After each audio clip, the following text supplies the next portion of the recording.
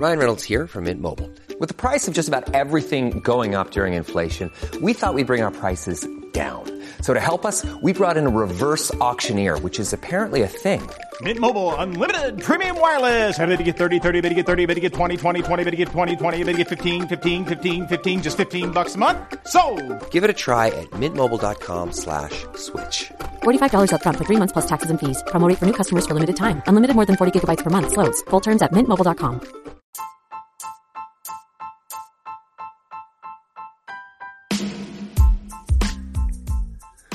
All right. Thanks for joining me, you guys. This is the Do Big Things podcast. My name is Adam. I'm your host. And this is being released on June 30th, the episode you've all been waiting for. This is my man, Jason Howell, and he just recently returned from Mount Everest. And he summited May 21st, 2022. He stood atop Mount Everest. I may make this intro short because it's a long episode, but trust me, it is definitely worth listening to all of it, and it gets better as it goes. I was at the edge of my seat throughout the whole interview, and as it went, to me, it just got better and better. So, great interview, fantastic. You guys are going to love it. I'm super excited about it. So, thank you for tuning in. Thank you for checking it out. Here you go, my man, Mr. Jason Howell.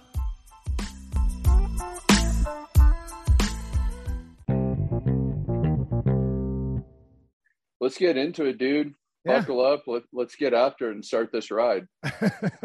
Well, I know I talked to you on the phone a couple of weeks ago, and you said that you were still trying to process everything that happened and sort of come to terms with it and find your way back into society. And I can appreciate that. It took some time to think this thing over.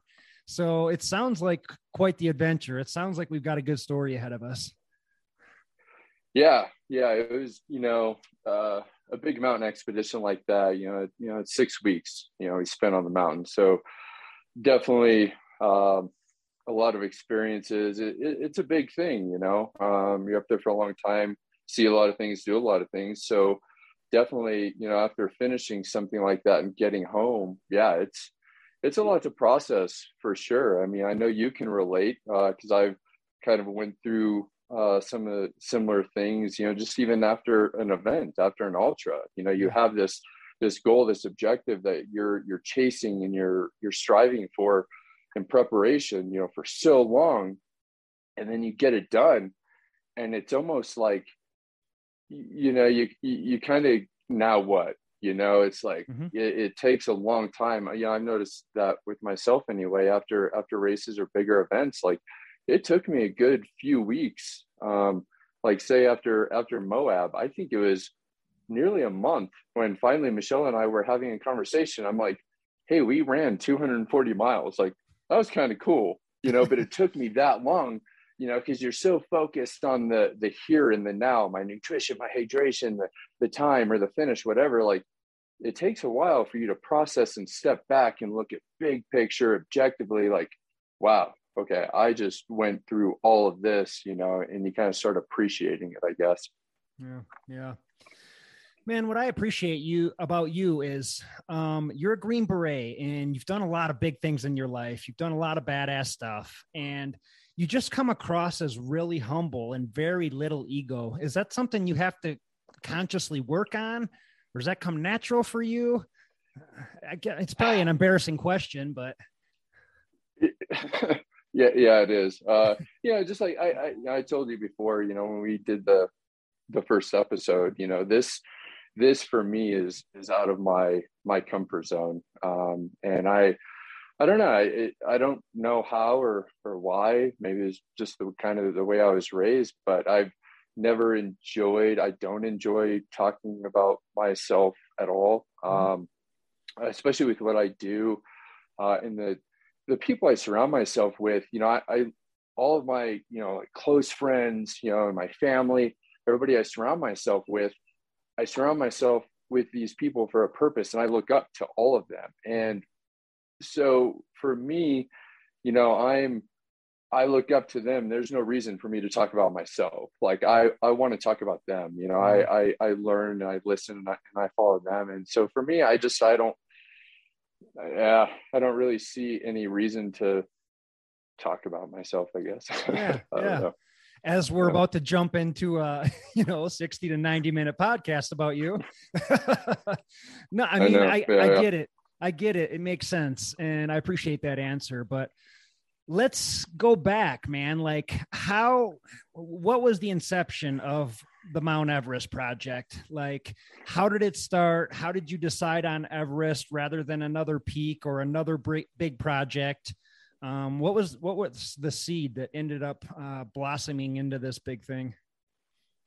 Yeah, I guess so. I mentioned before, Michelle and I, we did the trek to Everest Base Camp back in 2018. And so back then, getting up into the Khumbu, getting into the Himalaya, and, especially seeing Everest and all these just beautiful, big, incredible mountains, that really kind of set a hook in me. Just growing up here in Colorado, I have just always found my happiness and my passion from being in and moving through the mountains. So it kind of started then, but then it really, I guess, took hold at Moab 240, 2020, my first attempt. And one of the athletes, one of the runners I logged quite a few miles with, his name is Zach. We logged miles through the race and talked and hung out. And then after the race, he kind of hit me up and we started chatting. He, does some mountaineering and ski mountaineering and stuff on his own. And then he'd gone through some courses and he had talked about wanting to put something together to climb Everest.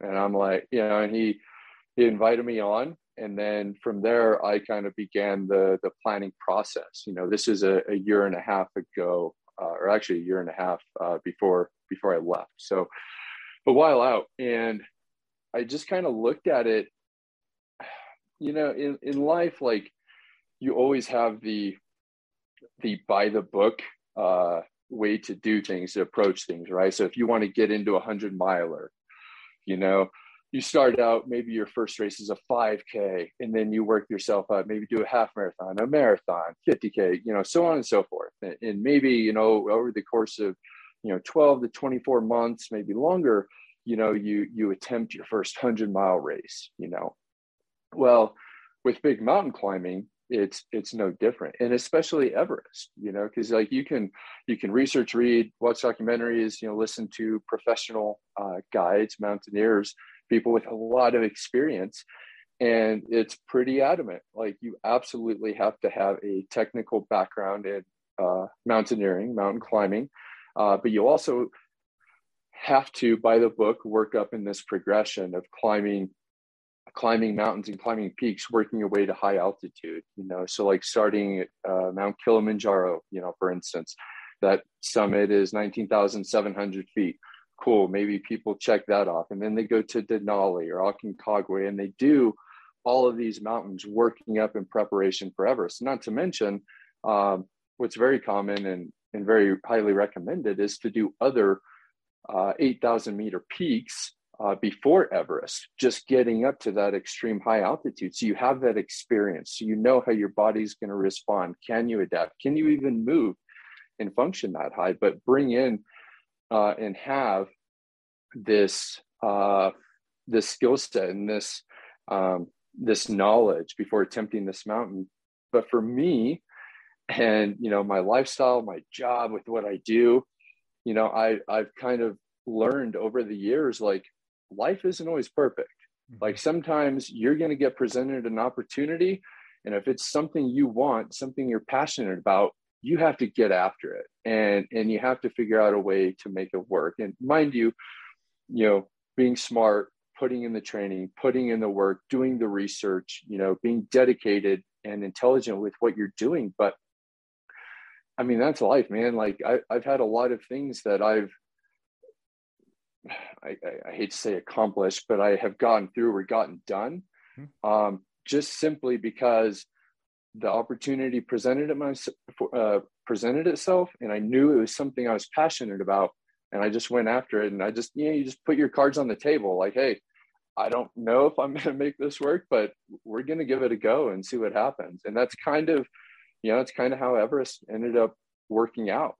Just this opportunity presented itself. And then I had 18 months to wrap my head around and figure out how I'm going to, get with an organization, how I'm going to make this work with my job.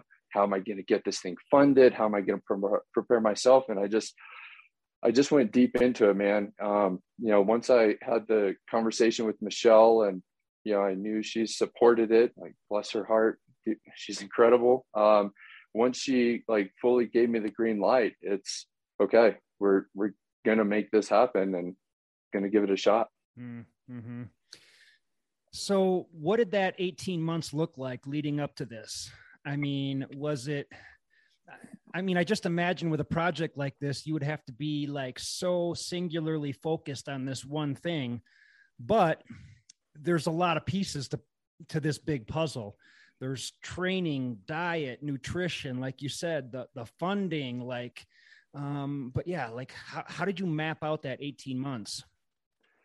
Yeah. So initially, we really got heavy into the planning in, I guess it was January of 21. And once we got into that, got going, fortunately, again, with my job as a mountaineering instructor, I'm constantly in the mountains anyway. So, I'm moving, it's keeping me fit. I'm working on my technical proficiency. And so that works hand in hand, both during the summer and the winter. And then, pursuing ultras, that was a great source of training and fitness for me. And, living here in Colorado, there's no better fitness than running 14ers. And, right. And that's what I enjoy doing anyway. I love getting up to higher elevation, get above tree line, moving through the mountains, big days in the mountains. So I just kind of really kept doing what I do, what I would be doing anyway, for training, but I definitely ramped it up. And then also, I went back to Moab, for a second attempt after my initial DNF. And so that train up, was much bigger and much more focused than my first Moab train up. So now in the back of my mind, all year long, I've got, okay, Moab 240, that's coming in October. I got to get after it. There's absolutely no way I cannot not finish this race this year. I have to execute. And then in the back of my mind is okay, that's October. I know in the spring, I'm going to be going on expedition to attempt this climb. So it gave me a lot of fuel and just a lot of mental focus and drive to make the most out of every day that I could. The funding, as I'm sure you can imagine, that's big, man. That was definitely, a big hurdle for me, and trying to figure that out. I was so fortunate to get in contact with Green Beret Racing after Moab and to be brought on to their organization, and they helped support me, for this climb, supported in a huge way. And I think I'm pretty confident that I would have found a way to make it work. But I'll tell you what, man, if it wasn't for all of the people, and I'm talking individuals, not big businesses and companies, I'm talking individuals that paid out of their pocket to donate to Green Beret Racing and directly to me to give me this opportunity to try to climb Everest. I mean, it was unbelievable, man. It really takes me back. If that hadn't happened, I don't know how I would have made it work, at this point. So there was a lot. And then, not to mention, I am active duty. So it's it's funny because there were 15 of us total on this expedition.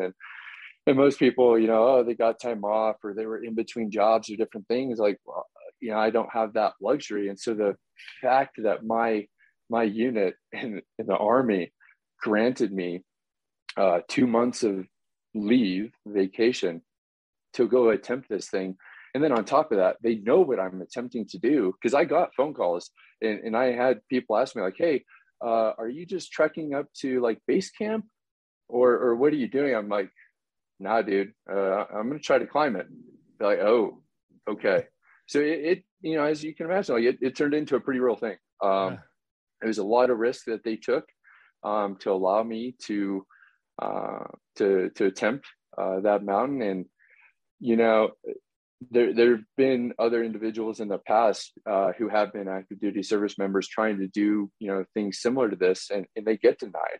So just the fact that I was allowed to go attempt this is pretty incredible. And I couldn't be more fortunate, more thankful for that. And then, with those 6 weeks on the mountain, I bring that experience back now to share with our students and people that we put through the course. And that was really big for me.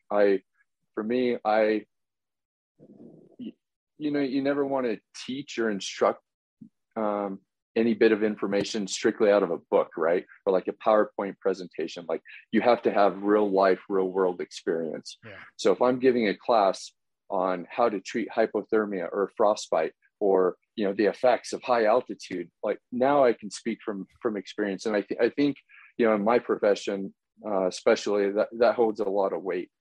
So I'm really looking forward to future classes and being able to hopefully give our students a little bit more training and real world experience. Yeah, well, you've got the experience now, it sounds like. If you don't mind, tell us about your job. Tell us what it looks like on the day-to-day. Yeah, so I'm here. I'm based out of Fort Carson, 10th Special Forces Group, and I'm a military mountaineering instructor at the Special Operations Mountain Warfare Training Center. So we run our schoolhouse for all of SOF, so all of Special Operations Forces. So it could be Green Berets, Rangers, SEALs, but only SOF. And they come through our schoolhouse, and we run 2 summer courses and 1 winter course each year. And we take these special operations soldiers and we get them on the rock during the summer. We teach them how to rock climb, and that starts out pretty basic, setting up top ropes. Then we'll work into sport climbing. Then we'll let them lead sport climbs so they can clip bolts and they're, pretty safe. And then we get into traditional gear placements and we step our way through this process, getting into very technical routes, technical climbing, multi-pitch climbing. We work a lot of technical rope systems, rescues, loads, stuff like that. And then we get them into the Alpine, and, we summit 14ers during these courses via technical routes, but obviously being military, it's not just it's not just a casual day out at the crag. Our students, once they are technically proficient and they're safe on the rock in the mountains, they'll throw on an 80-pound pack with all of their gear, their weapons, their full loadout. So each person has, could be upwards of 100 pounds that they're carrying total weight. And now they're leading 5-8 pitches. They're moving through multi-pitch rock routes. They're summiting exposed ridge lines at 14,000 feet. And so they're doing all the things that, we kind of do, as, weekend hobbies for fun, but they're doing this with weight on their back. And then on top of that, they have to think about all the tactical considerations and the military training and focus, right? And then in the winter, we do the same thing, man. It's a fire hose, and our students are so incredibly intelligent and able to receive and apply information so quickly. They've been through selection processes, they've been tested, they've been evaluated. And so we are working with the absolute professional soldiers, in the military, sailors, Marines. But in the winter, it's the same thing. We take guys who have never skied before. We take them to a resort for 2 weeks. That's it. We teach them how to ski. And then we have extreme terrain roped off, and we have critical tasks that they have to pass. some of them don't pass the ski test. But if they do, we immediately go into the backcountry, and this is after 2 weeks of skiing. So we give them classes and instruction on, snow science, avalanche safety, rescue, all of these things. And then we go right into the backcountry, get into ice climbing, and then we do winter ascents of 14ers. We do extreme cold weather survival to where they're building snow caves. We throw them in the water and make them survive for 36 hours after being, frozen and nearly hypothermic. So, like I said, with my job, it worked out very well for me as a train up in itself for this, it actually worked out quite well. Right before I left for Nepal, we were finishing our course, and where we were doing our cold weather survival, it was 38 below, and we were out there for a week. And it was great. It was perfect. It's like, oh, sweet. I've got this down suit. I've got these big boots, my -40 bag. Perfect. And so I just use that, kind of gear prep and testing all of my stuff. Yeah. Wow. It sounds like, with your profession, you're teaching the best of the best how to survive in the mountains in the worst conditions possible. It seems like, and forgive my naivete, but it seems like Everest wouldn't be that tough for you. It seems like you would go over there and you're teaching the Sherpas how to survive, but no, no, man, the Sherpa there, oh man, they really are incredible. So strong and so proficient at what they do. But it did give me, it gave me the confidence that I knew I was very confident in my technical proficiencies and whatever would be needed or expected of me on the mountain as far as climbing, ropes, mountaineering, rescue, anchors, ice screws, all this stuff. The technical side of it, I was quite confident with. I've been in cold weather, even just not even with my job, but living here in Colorado where I do, like, you spend enough winters outdoors, I think there's a lot to be said about just having a mountain sense, understanding what the mountains are telling you, what the weather's telling you, what are the clouds doing, what are the winds doing, how's your body reacting, and adapting. One thing with me, I have, I have rheumatoid arthritis. So that plays kind of into my decision making. And then I also have Raynaud's disease. So I naturally have poor circulation, right, to my hands and feet. And with my job, we're out all winter, skiing, touring, ice climbing, doing these things. So I've had to learn how to adapt, like with my hands, if your hands go, you can't do anything. So learning, at any given time, I'll have 2 or 3 separate pairs of gloves on me in the winter, keeping them in places so they're always warm, they're drying out. I have chemical hand warmers. I have different things. I have gloves to do rope technical work with, and then I have gloves to ski tour with, or I have gloves to ski descent, like warmer gloves, And so really just living here in Colorado and doing what I do gave me a very, I think, kind of a well-rounded base to start to go for this. What I didn't know, and I had no idea about, was how my body would adapt at extreme high altitude.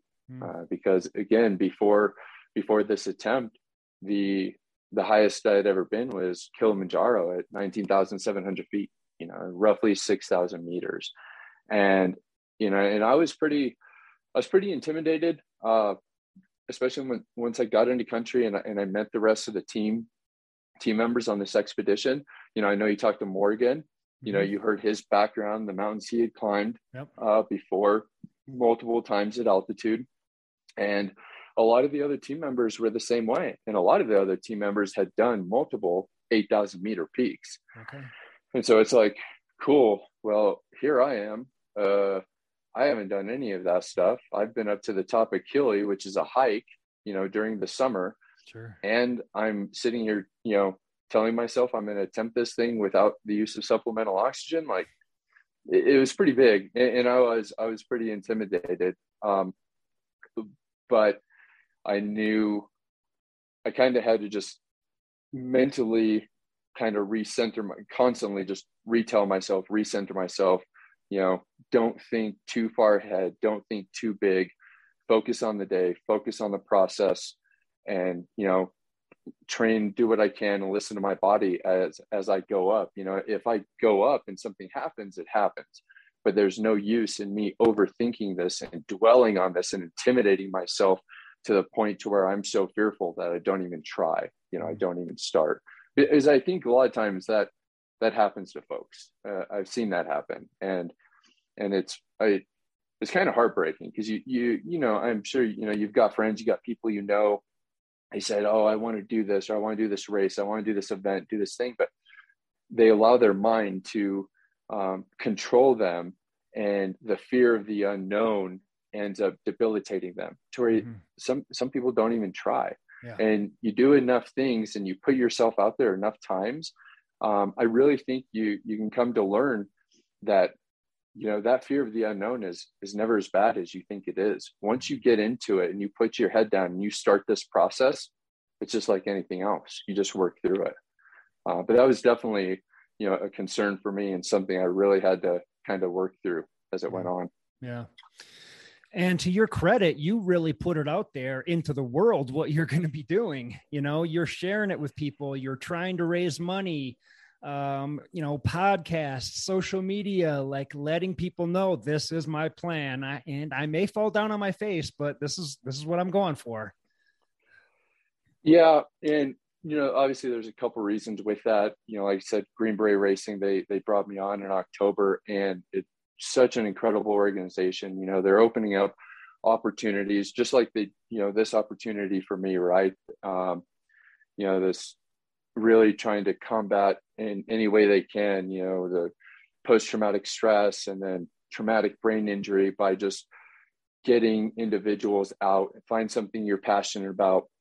They'll fund it, they'll support it, just to get people out and really kind of striving and pushing again. So it was really important for me to do, as much as I could for that organization, to support them, because, it doesn't end, with my expedition. I'm really hoping this is just kind of the kicking off point, to get more individuals involved, more guys involved, like, let's get out, let's do this together. And now, like, I came home and, there's a half dozen new guys that are on our human performance team doing mountain bike races and getting into ultras and doing other events. And it's like, dude, it's so cool to see. And so, I told you when we did the first episode, like, this is really, putting me out of my comfort zone. And it's a big stretch for me to do this, and especially like with my background and everything, you don't talk about what you're going to do. You go out, you execute, you get it done, and you let your work do the talking. And that's very much my mindset, especially when it comes to mountains or chasing big objectives, because there's so many things that can go wrong. And I'm not a big, I don't know, I hate to say this, but I'm not a big social media guy, and it's really hard for me. It's actually really hard for me to put anything out on social media. And so kind of going out there and talking about it and putting it out, like, hey, I'm going to go do this thing. I see that a lot, and it's just not the way I am. Mm-hmm. I would rather just kind of go try to do something. If I get it done, cool, and not be that.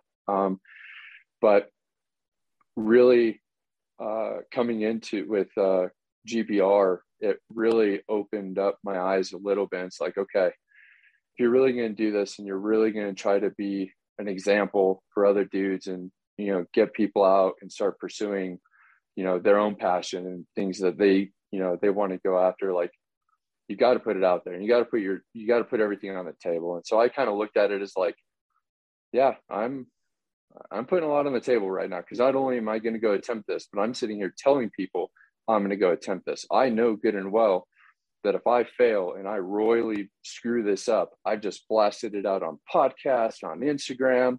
And it's like, yeah, this dude talked all over the place and then he fell flat on his face, you know? So I knew that. But the weight and the potential outcome of what I could do and what we could do with Green Beret Racing to, you know, raise money and raise awareness and help other dudes, like, it was totally worth it. And I just knew when it came time for me to start putting in work on the mountain, I couldn't screw it up. I had to get after it. So yeah, it's like, you know, you didn't give yourself a way to back out. Like, I mean, sure, you can fall down on your face publicly, but who wants to do that, you know? So it's, yeah, I mean, did you learn anything from that experience? Do you feel like you were able to grow at all by putting yourself out there and sort of stepping out of your comfort zone?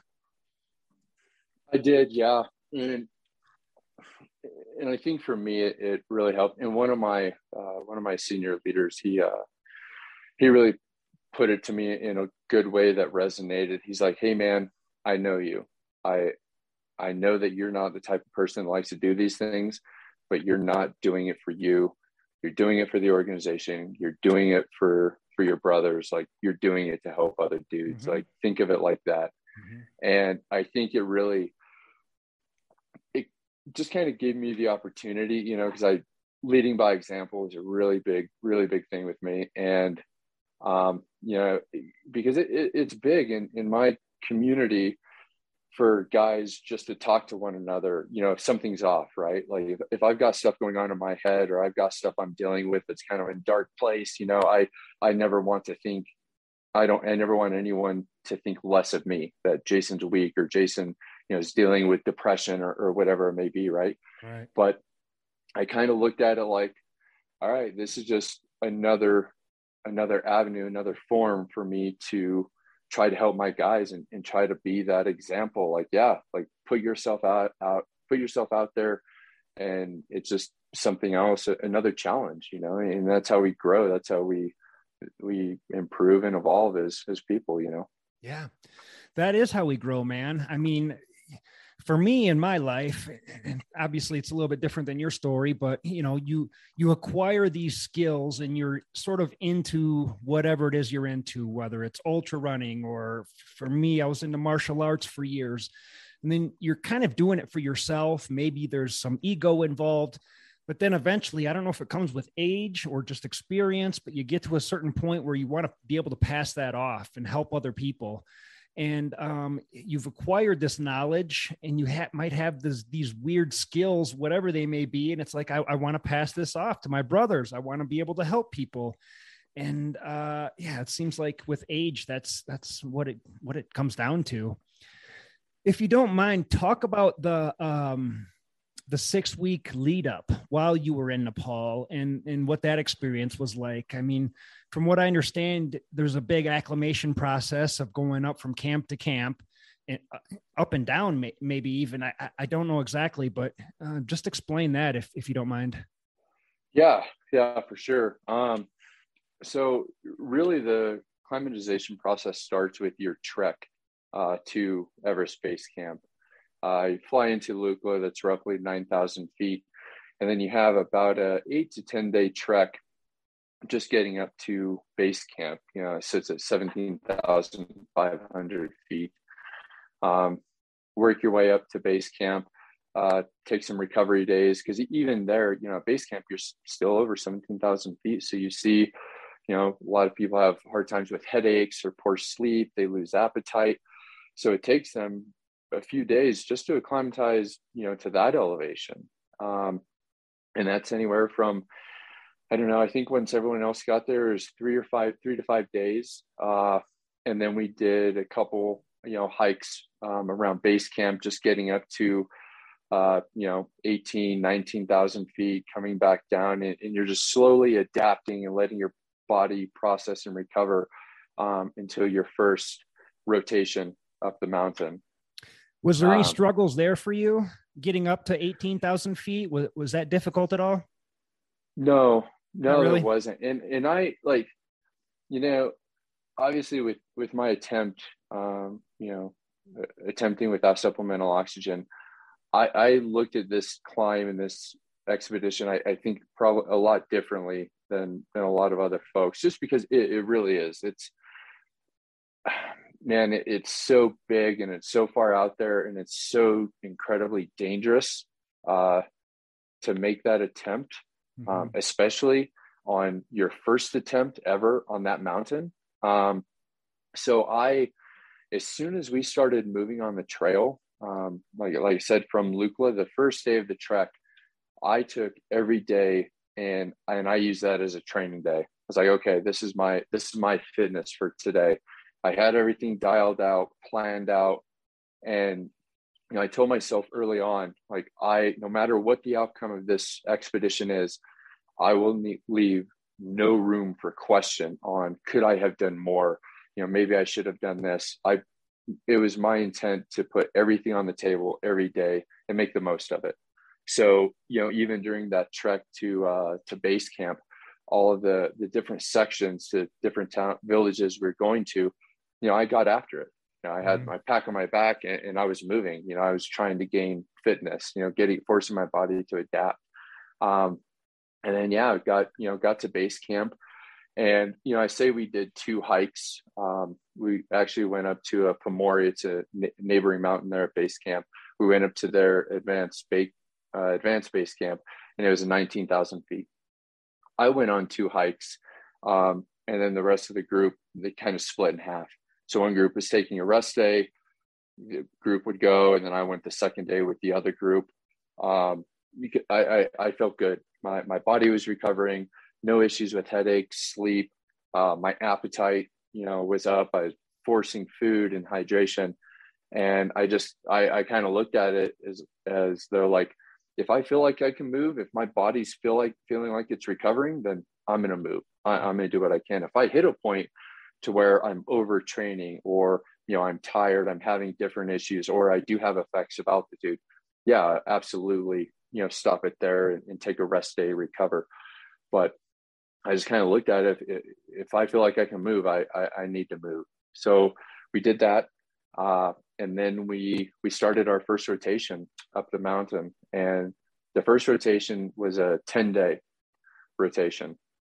And we moved from base camp up through the Khumbu Icefall to Camp 1, which Camp 1 is right around 19,500 feet, maybe. So definitely good elevation gain, but with that, you are going through the Khumbu Icefall, right? So that section in itself is really the most dangerous and the most exposed section on that route. The day we went through, I got to Camp 1. Actually, Morgan, he was with me and a couple other guys. We were in the first group, and there's a very vertical section after a big crevasse crossing with like 3 ladders attached to each other. And I think it was an hour or 2 after we came through, the ladder collapsed. A lady fell into the crevasse, and then another Sherpa fell into the crevasse and broke his back. Damn. So there was two separate helicopter rescues that happened basically right as we were arriving at Camp 1. Wow. And you see these things, they kind of happen nonstop, especially in like I said, the ice fall, because there's the danger and the risk of crevasses. You have serac falls, avalanches, the ropes and all the safety lines, everything's attached to the wall by ice screws, but the problem is, with a lot of warming and heating, those screws melt out and the anchors blow. So people will pull a line, blow that anchor, and then, fall off the mountain, fall into a crevasse. So we all worked up.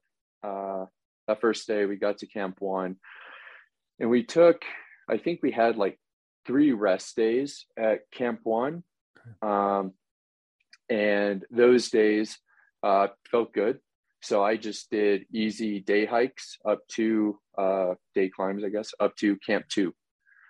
Just, again, getting some fitness. I felt good. And the way I kind of looked at it, the more time I can get my body up to higher altitude, the more red blood cells, the more I can adapt, and do that. So then we all moved up to Camp 2, and we were at Camp 2, which is at 21,500 feet.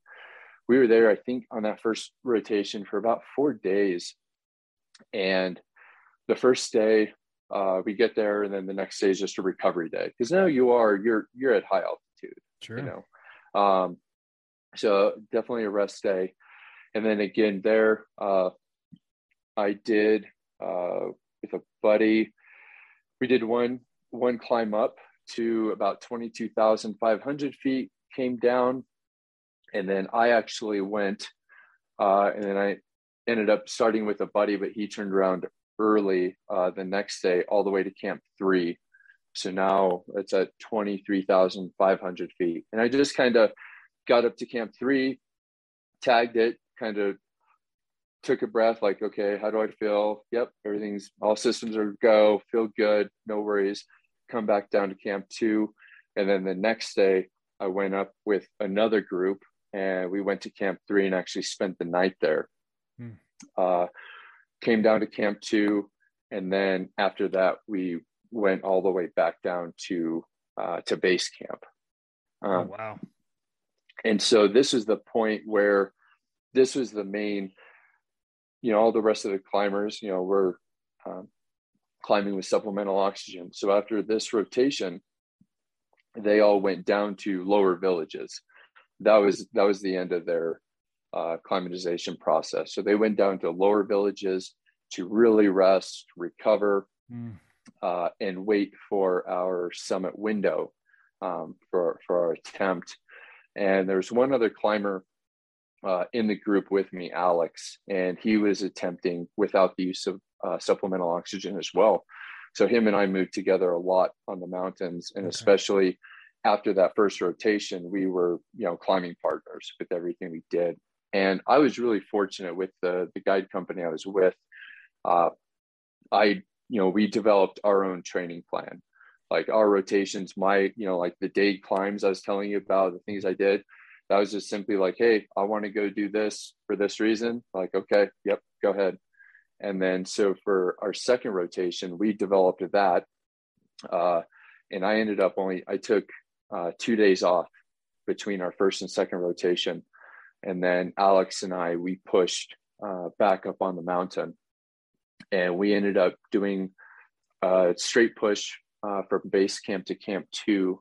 And I think maybe it's so context wise, like, you know, base camp to Camp 1, I think on average, it's probably between 8 and 10 or 12 hours.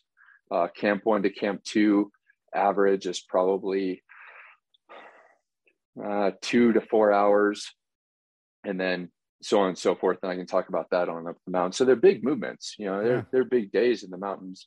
So we did a push from base camp to Camp 2, and I was pretty amazed, like, just at how well the body does adapt, and the production of red blood cells, and letting your body recover. Because I do everything based off of heart rate, you know, especially with running background, right? And I decided even out there, you were using heart rate even out there, really? Yeah. Okay. Yep. Yeah. And I decided, you know, I approached it the same way I do a longer distance ultra, a bigger ultra. And for me, 140, I'm 39 years old. So 140 beats a minute. I was like, I'm going to keep it low, moderate, and then I'm going to shut it down, you know, to make sure I don't burn myself out or overtax myself. So that's what I did. And I was pretty impressed on the second rotation up. You know, I still didn't break that 140 threshold, but, you know, I think we cut over an hour off of our time to Camp 1. We pushed straight to Camp 2 and cut, you know, about 45 minutes off of that time. And I was like, wow, like, we're really not working any harder. We're being smart. We're not pushing ourselves too much. But seeing the process work, that was a big confidence boost for me. So we get up to Camp 2. That day, the thing that caught us off guard was how hot it was. So the Western Coombe is the section above the Khumbu Icefall, and you're above 20,000 feet, and it's south facing. So it actually has the strongest source of sun and radiation off of the snow anywhere else in the world. And when I heard that, I was like, wait, really? And then I thought about it. I was like, oh yeah, no, that totally makes sense, because it is in this coombe, it's in this big valley. And so the sun is just reflecting off of everything coming off of the ground. And on that day, it was over 90 degrees. Oh, wow. So we start at 2:00 in the morning. It's, below zero and snowing. And then we hit 90 degrees. We're down to our base layers. And I carried on that movement 2 liters of water with me. And we both end up having some heat exhaustion by the time we arrived to Camp 2. And it took me about 4 or 5 hours to get enough fluid, enough electrolytes, liquids back in me to kind of straighten my head back out and kind of feel normal and actually start recovering. Wow.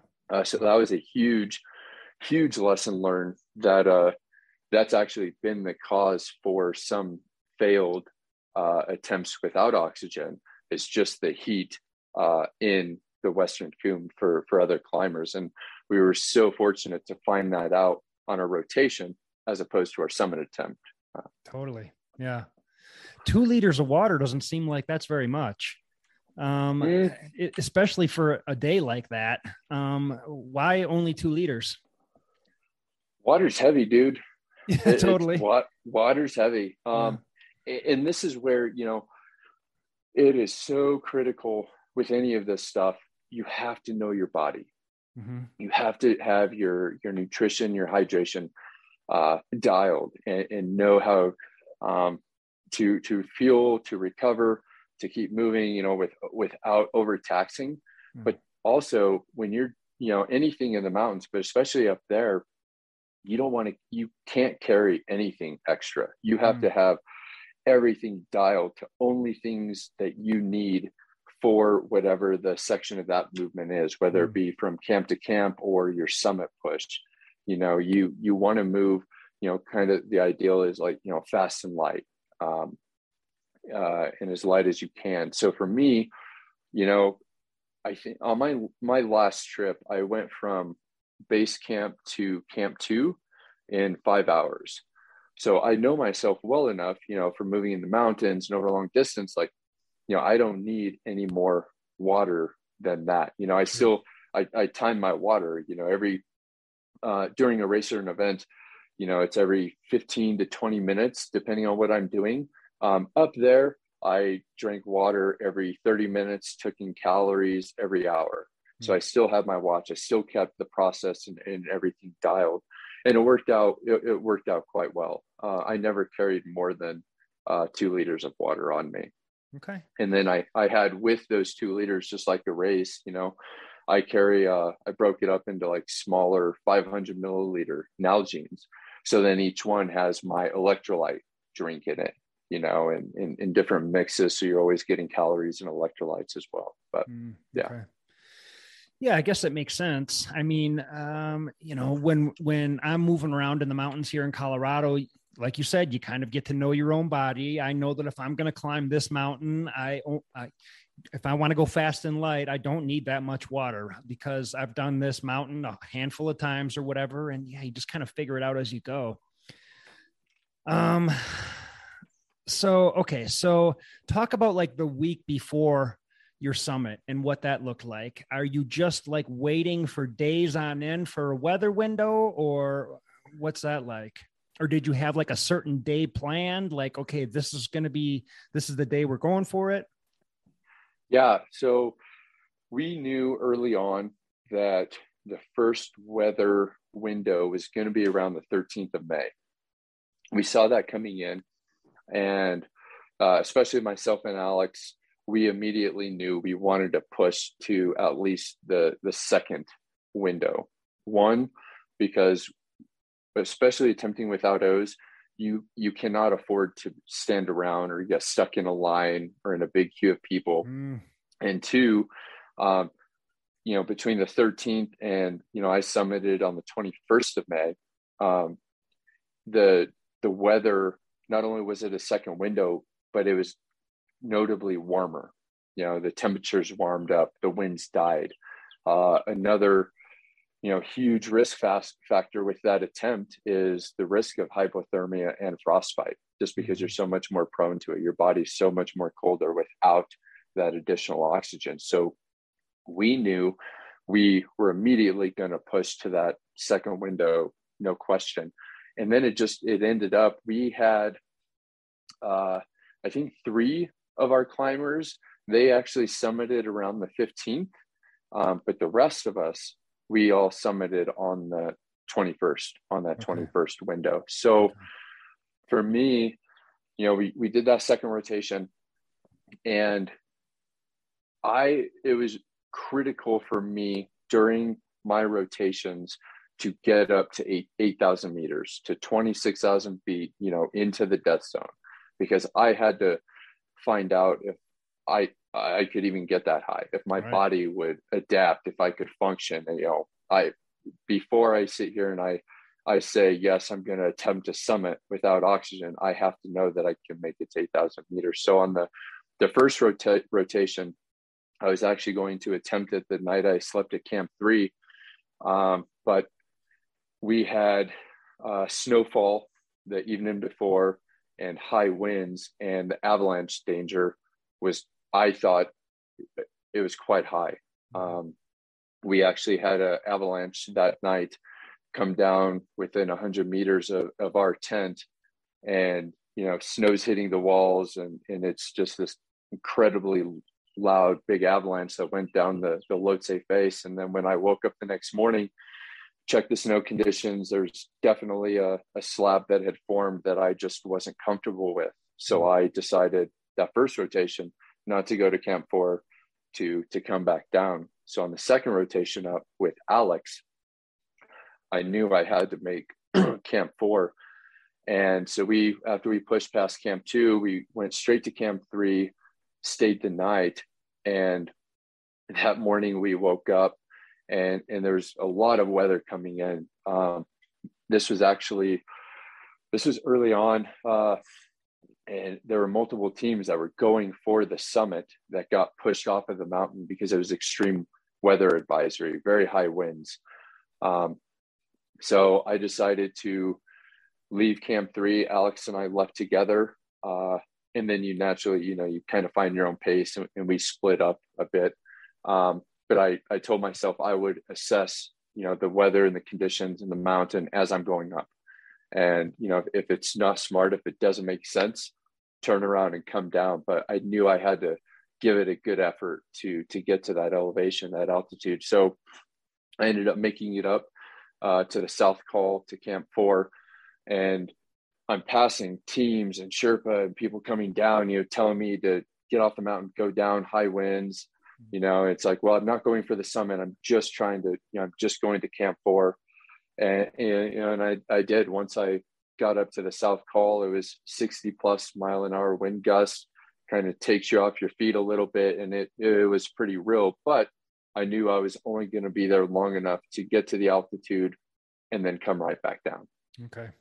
So I did that, go back down. I meet up with Alex lower on the mountain, and then we end up working our way back to base camp. And we built out our schedule because we had already known that we wanted to go for our summit attempt around the 20th, 21st.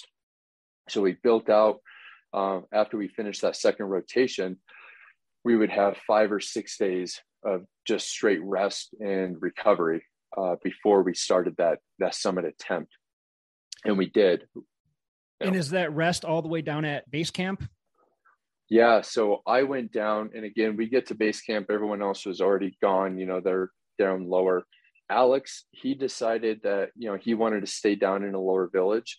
So the next day he went down to a village that's around 14,000 feet. So much, much lower, and he could sleep on a bed and have warm food and recover. Or no, it's 13,000 feet.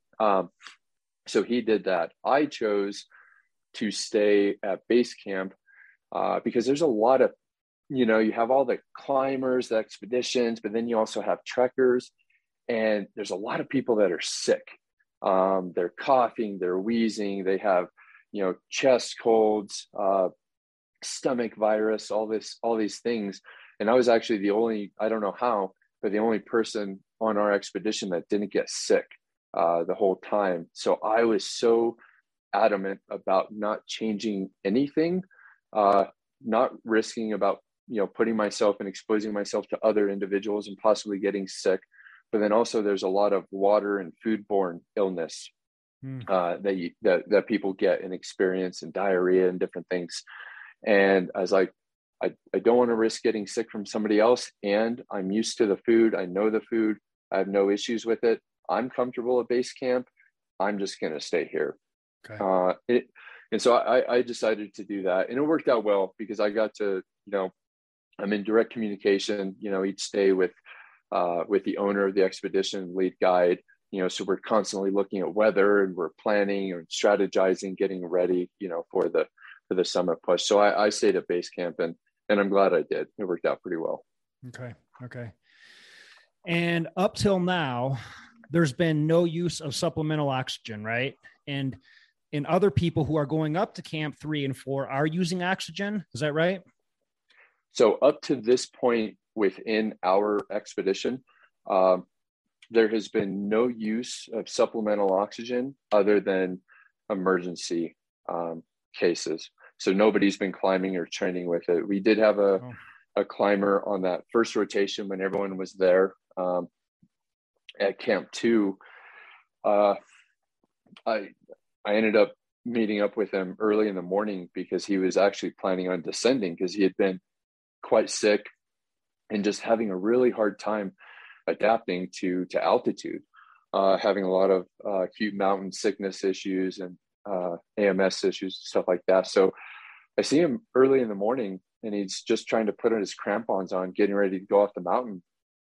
And I'm watching him, and I could tell that he's off. I could tell talking to him, he's not normal. He's kind of slurring a little bit, kind of cloudy. And then he finally asked me, he's like, "Jason, will you help me put on my crampons?" I'm like, "What's up, man? What's wrong?" So he shows me, and it was very apparent that he was dealing with high altitude cerebral edema, swelling of the brain.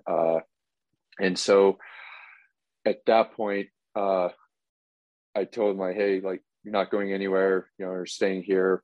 And we got oxygen, medical oxygen for him, put him on supplemental oxygen, and monitored him for 24 hours.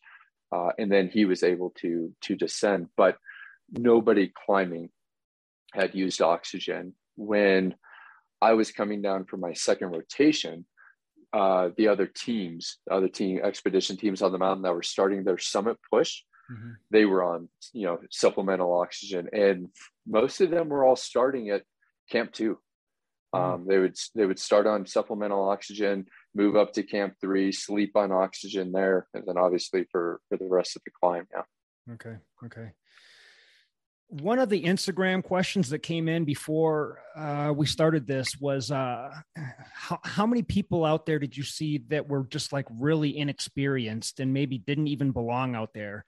Like, your experience was pretty vast, it sounds like. I mean, you've had a lot of time in the mountains, and you studied up on this thing. When I talked to Morgan, when I had him on the show, he had done several big mountains before Everest.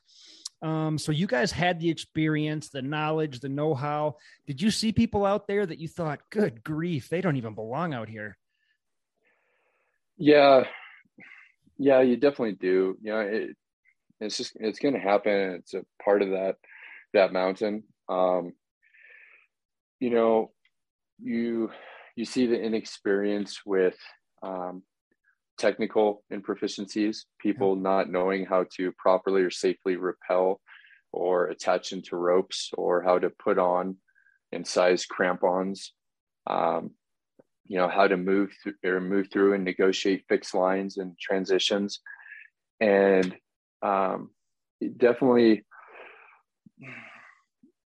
see, and when you see stuff like this happen, it's not like an immediate like frustration or like anger or judgment. It's like, I don't want to see you get hurt. Like, that scares me, because I don't want to see anybody get hurt, get injured, obviously get killed on that mountain. But then you also, take into account, everybody has a Sherpa with them as well. Like my climbing Sherpa was Lach Bagela's Sherpa, and we did everything together, and so every climber on that mountain has a Sherpa that's with them as well. And you see these, improficiencies or the lack of fitness, whatever it may be. And it's just like, it scares you because you don't want to see anything happen to them. And you definitely don't want to see anything happen to the individual that it's their responsibility to keep them safe and get them up and down that mountain. Through my rotations, I ended up seeing same people multiple times, kind of going up or down the mountain or, like I said, doing day hikes, whatever. And I remember seeing individuals down low who were just clearly so out of it. Because I try to be, like when I'm moving in the mountains or during events, in the same way on this expedition, I love talking to people. I love, greeting people. Hey, how you doing? Like high stoke, positivity kind of thing. I enjoy interacting with people. And, when you see somebody like, hey, good morning, how are you? Or like, oh, it's such a beautiful day. And they don't respond, or they can't talk, they can't walk straight. And, there were multiple people I passed low on the mountain, like near Camp 1, who I kind of recommend, like, hey, maybe take a break. Do you have food? Do you have water? Here's some snacks. Maybe we, go down. And they're just like, no, I'm going up. I'm going up. I'm going up. And you see this stuff and you just like immediately in the back of your mind, like, gosh, I hope they come back down. Dangerous. Yeah. Right. It's scary. And I knew this was something I was going to encounter, right? We've all seen the movies, documentaries, and we've all heard about this stuff. And I didn't know how I was going to perceive it or handle it once I did come across it, from my background, training, military experience, soft guys. I can talk to them, and I do talk to them and direct them and train and instruct much different than I'm going to a random individual on the mountain, Mm-hmm. And plus in that environment, like you have to be very cautious. If you see something that is a blatant unsafe act, or somebody doesn't know how to rappel, or somebody puts someone else at risk, when you're in that environment and in that situation, you have to be very mild-mannered, calm, very almost like supportive in a way, because the last thing you want to do is create any more stress to an already stressful and potentially dangerous environment, Mm-hmm. And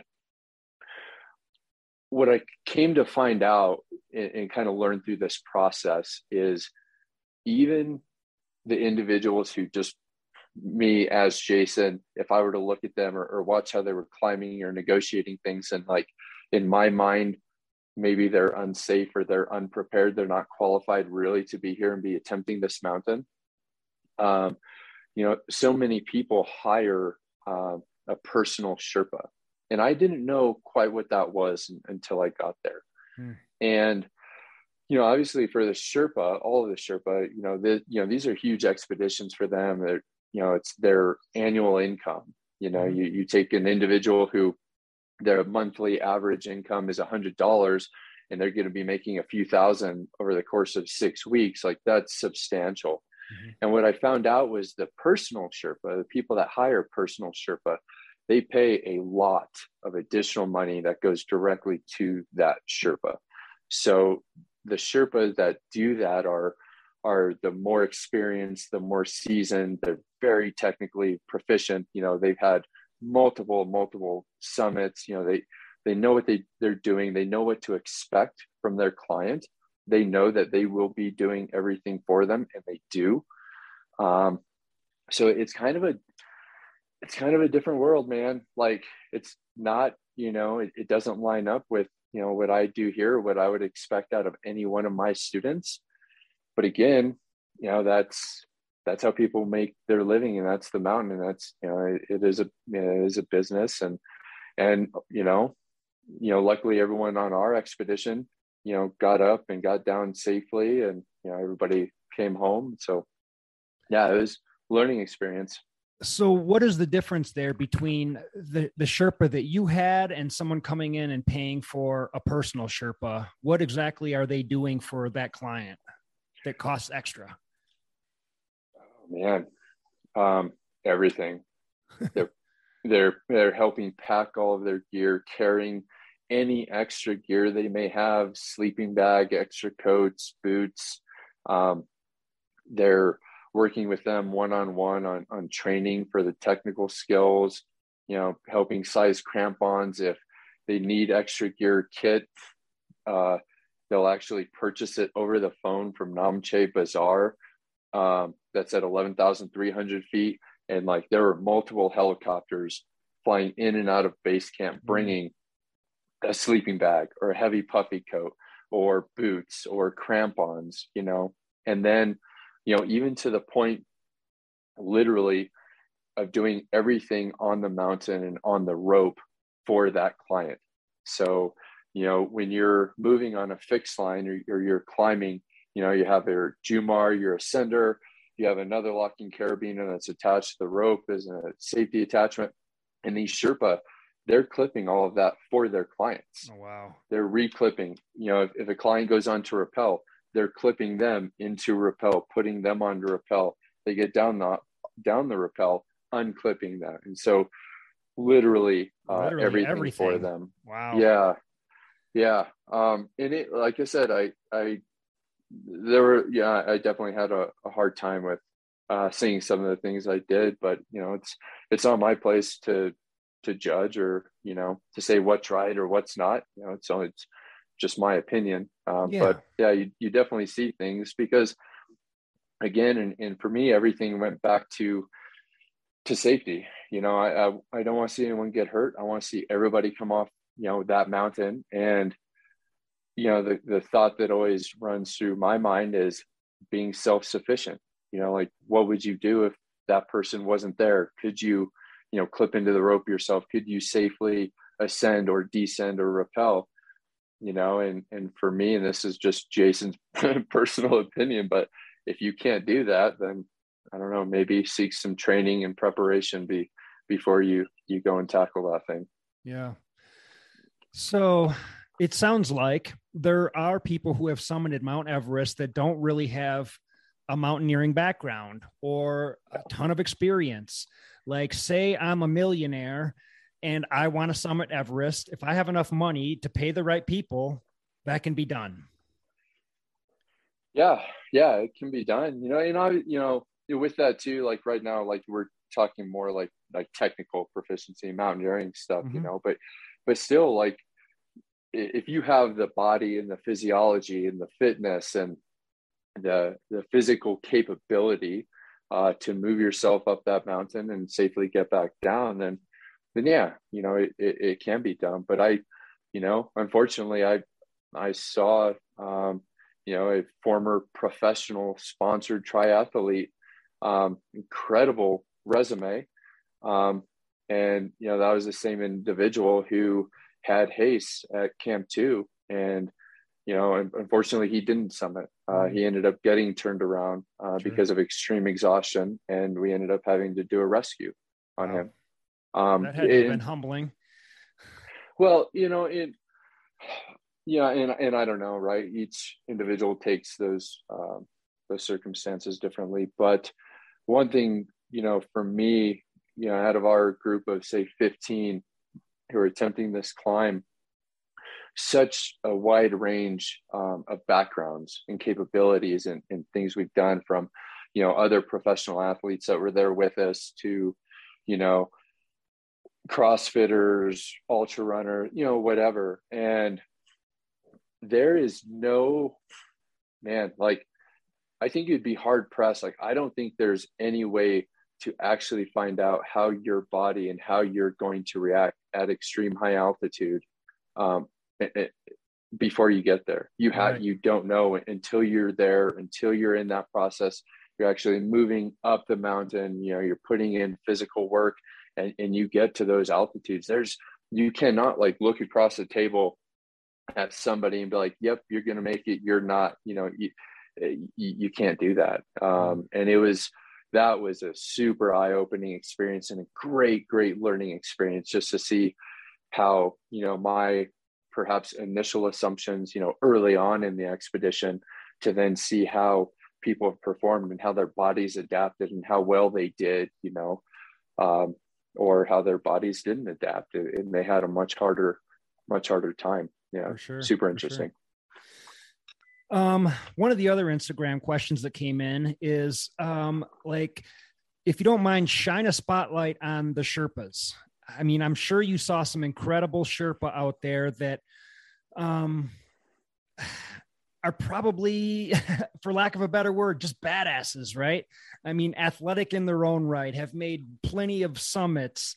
I don't know if it was the Sherpa that you worked with or someone else that you saw out there, but shine a spotlight on them and like what they do on a daily or yearly basis. What does that look like? Dude, that's such a great question. Whoever asked that, thank you very much. Bro, they're incredible. There is nothing that would happen on that mountain if it weren't for the Sherpa. I mean, starting from the beginning, the Khumbu Icefall, the only reason that route is possible is because they have the icefall doctors that are hired by the government that go through and put up all of the fixed lines and build the ladders and build that route through the Khumbu Icefall. And that route gets destroyed multiple times. It gets destroyed by climbers. It gets destroyed by avalanches.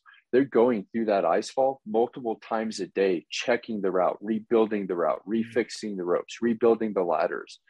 The Sherpa that we were with in our expedition, dude, they are, I don't even know how to, physical, absolute beast. We're carrying, I carried, for all intents and purposes, my own stuff. Mm-hmm.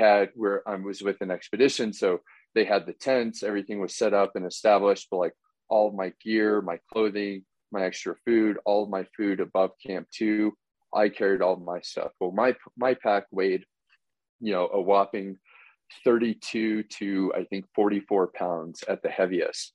And our Sherpa are carrying 6 to 8 oxygen bottles. They're carrying tents. They're carrying all of our food and supplies. They're carrying loads that weigh between 60 and 80 pounds this entire route, going in rotations, right? And they're doing it faster than the typical climber can climb the route with nothing on their back, mm-hmm. by unbelievable amounts of times.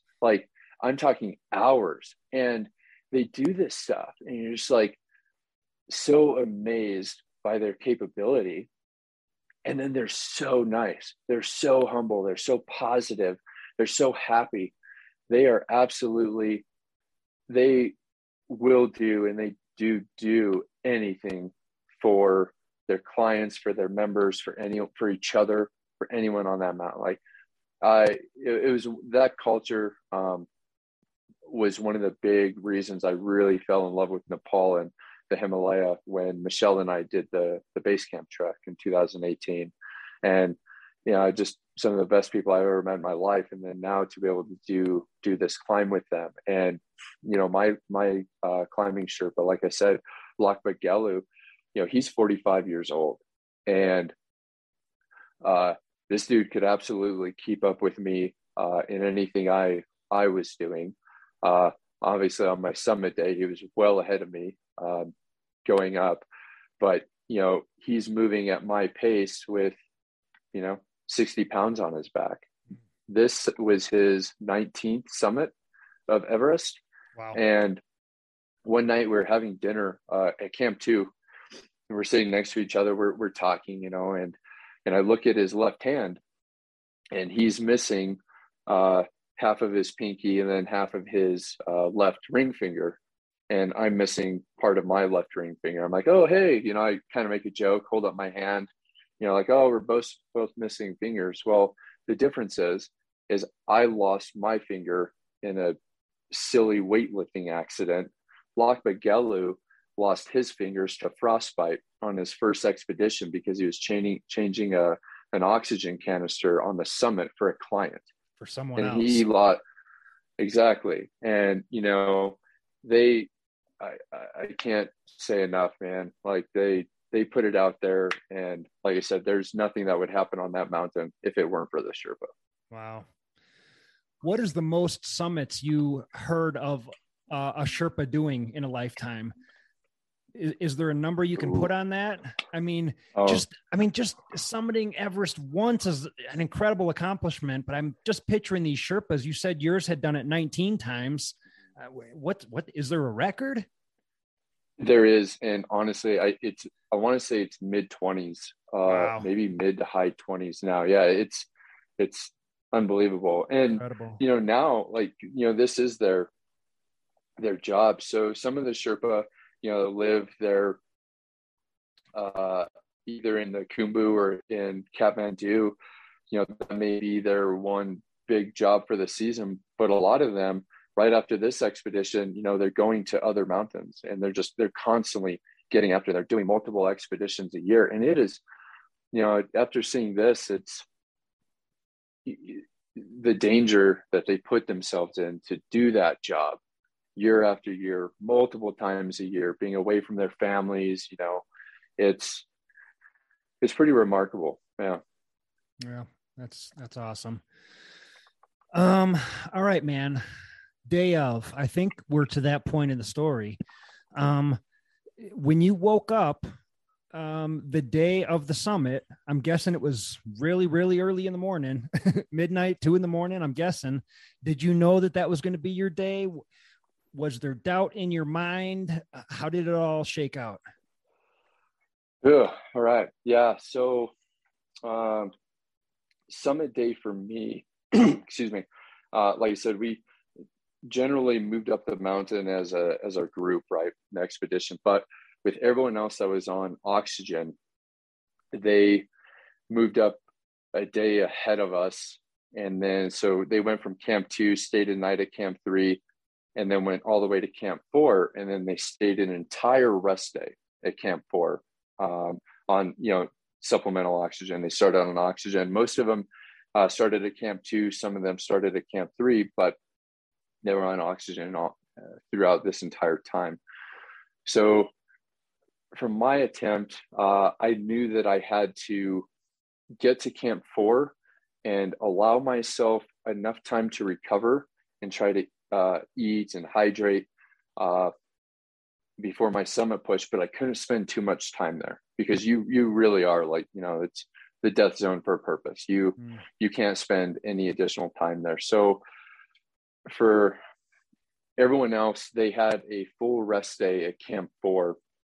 For my summit push, I actually started at Camp 3, and I woke up at 3:00 in the morning and started moving.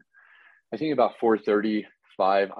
I wake up early anyway, and so woke up early, pushed up, started at 5, got to Camp 4 at 10:00 that morning. Linked up with all the other dudes, like, hey man, how you doing? See everybody again. And then I ended up spending 8 hours at Camp 4 just throughout that day, just resting, eating. One big concern of mine, obviously you're very well aware, is fueling, right? You have to fuel you for recovery, but especially before a big push. And, you know, I've always read about and heard, you know, the body doesn't process food at that elevation. So a lot of people can't eat. Maybe they're eating, you know, gummy worms or, you know, gels and goos, things like that, things that are very easy to process, more simple carb, sugar type of stuff. But for me, I noticed up to that point, like when I was at Camp 3, I was able to eat dehydrated meals, normal food, fine, no problem. So when I got to Camp 4, I was very happy because I was able to, as soon as I got there, I crushed a full, you know, 900 calorie meal. Nice. I had a Snickers bar, I had some trail mix. I just started pounding water, getting electrolytes, and just really kind of trying to load up and fuel as much as I could. The only thing I couldn't do, I couldn't sleep while I was there. It was high winds. All that day was 40 to 60 mile an hour winds just whipping across the South Col. But I was in my head too. At this point, I mentioned my climbing partner, Alex, he was going to attempt without oxygen as well. But on our summit push, he had been dealing with the stomach bug. So he wasn't feeling 100%. And he ended up making the decision when we got to Camp 4 to go on supplemental oxygen for his attempt. So now we were going to get separated, and so that kind of, that plays into your mind a little bit, because he has summited multiple 8,000 meter peaks before. He's a very, very proficient climber, very experienced mountaineer. And he has experience at extreme high altitude. So, oh man, you kind of lose your climbing partner, and it's like, okay. It took, for those 8 hours in my tent was really just me getting recentered and refocused, and like, yep, okay, this happened, but I still have to do my thing. And, for me anyway, I didn't fully comprehend or appreciate how dangerous it was, how risky it was, until I got there and went through that experience for myself. I mentioned like the risk for hypothermia and for frostbite, especially. Making sure I had my gloves dialed. I bought battery heated socks for my feet to make sure, try to avoid frostbite and to do all of these things to prepare that. And then, the unknown of, at 6:30 that evening, I'm going to step out and I'm going to try to work up in, to this extreme high altitude. And I have no idea, but, my body will adapt or allow me to do it. But I ended up, just like going to that place in your mind where you just kind of have to block out the noise and get very, very focused and very dedicated to where, like, yep, I don't know how this is going to end up. I'm going to get in a bar fight, but I'm about to go get after it. And I kind of left in that mindset, like, yeah, it's going to get pretty real. And so at 6:30 p.m., I left Camp 4 with Lakpa, and we started our attempt. And for the first 2 hours, it was quite windy still. But we knew that later on in the night, the winds were going to die down. And then the next day in the morning was calling for low winds. And that was our biggest concern. That was why we chose this weather window. It's trying to find, as little wind as possible. So we start to climb up, and the first big climb out of the South Col, you're climbing for about 1,800 feet, probably 50-degree slope. We had fresh snow, so none of it was consolidated. So every step you take, you slide down, 6 or 8 inches. And so it really, it was work, and it was a grind. And I could definitely notice, I noticed with me, as I increased altitude, the lack of oxygen affected me about every 1,000 meters. So about every, say, 3,000 to 3,500 feet. And I noticed that once I got above, because once I got to Camp 4 at 8,000, I really didn't feel anything different from what I had felt below that. But once I got to about 8,200 meters, it's like, okay, yeah, that was a shift. Like, definitely feeling the lack of oxygen here. And I had to be very diligent with my pacing and my breathing, my recovery. So I ended up getting into the system to where basically it was a pull on the rope, 2 steps, and then I would take 2 breaths for recovery. So, it was like 4 or 5 breaths for every 2 steps. And I ended up getting into the system, into this process, and it was efficient, and it kept me moving, and it wasn't taxing me too much. I felt fine. And I was actually moving at a pretty decent pace relative, right, for that altitude. And I just did that for hours, hundreds and hundreds of times. We got to the top of the balcony. So now probably at about 27,800, somewhere around there. I take a break. I take some gels, have some goos, drink some water, and then start working up You do a ridge traverse, and then the last real bit of climbing is to the south summit. And by this time, at the base of the south summit, I had been moving for about 8 hours, 9 hours. And I get to the base of the south summit, and I look back across the ridge traverse, and I see the line of headlamps, people coming up, most of which were the rest of our team members.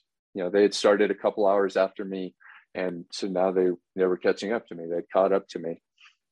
And in my mind, you know, the first thing I think about is like, shoot, like, I'm not going to be that guy to hold everybody else up. I'm not going to create a line. I'm not going to create a queue. Plus, you know, just with our backgrounds, you see people coming up and catching you, you know, like, shoot, you know, like, I'm losing my pace. I'm slowing down. They're faster than me. They're more fit than I am. And so, like, I start getting a bit stressed out. And I think another part that kind of played into that as well, Lakba, he was always ahead of me. So throughout the night, I'm just constantly seeing his headlamp, you know, a couple 100 meters ahead of me. So in my mind, I'm constantly like, shit, I'm too slow. I can't keep up with him. I'm moving too slow. And that obviously, you know, he's on supplemental oxygen. He is, but okay. It's just one of the, he is, yeah. That's and he's been on, yep. And he was on oxygen from Camp 3. Okay. But it's, you know, the way the mind, it plays with you. You never want to be that individual to hold somebody else back. And so anyway, go up and get to the south summit. Team comes up, they catch up with me, and I get up to this vertical rock band. It's like a vertical cliff section. And as you go up the south ridge, you know, you go through 4 of these vertical rock bands. Well, they had already caught up with me, and now there's a, you know, 30 to 40 foot section of near vertical rock. I know I will hold them up. So I let, you know, the first, I don't know, maybe 3 or 4 go ahead of me, because I don't want to hold them up. I don't want to cause a queue. And as soon as I let them pass, the first climber gets to that vertical rock section and can't figure out how to climb it, and it's stuck there. Can't negotiate it. So I ended up just standing there, you know, for close to 20 minutes waiting now. Wow. And, you know, in my mind, as soon as that happened, I was like, shit, I immediately regret this decision. You know, I should have just been selfish. I should have just stayed doing what I was doing and focused on me, because I'm the only climber there attempting without, you know, supplemental oxygen. And so I'm at the highest risk right now. But so finally they get through and we start moving, and I'm kind of in the middle of the line of, you know, 15 to 20 climbers now. And they're all moving at, you know, somewhat similar pace.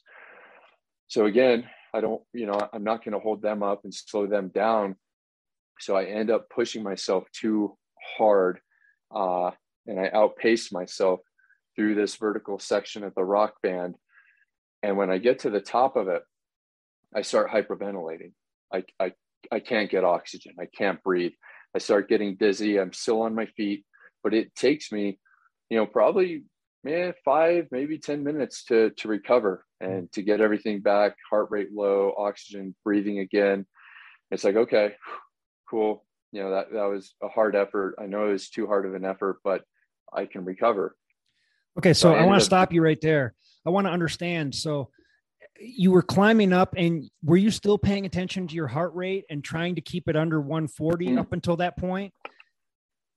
Good question. And no, I ended up, I realized that after I got above, really like Camp 3 and above, heart rate was kind of out the window, because everything is oxygen dependent now. Yep. You know, everything revolves around pacing and breathing and just trying to find air. So heart rate, I was actually surprised for the most part at extreme high altitude. My heart rate was very low, but I'm breathing very, very hard trying to find oxygen. Yeah. Okay. So I ended up deciding on my summit push, I just I had my baseline established. It was kind of there.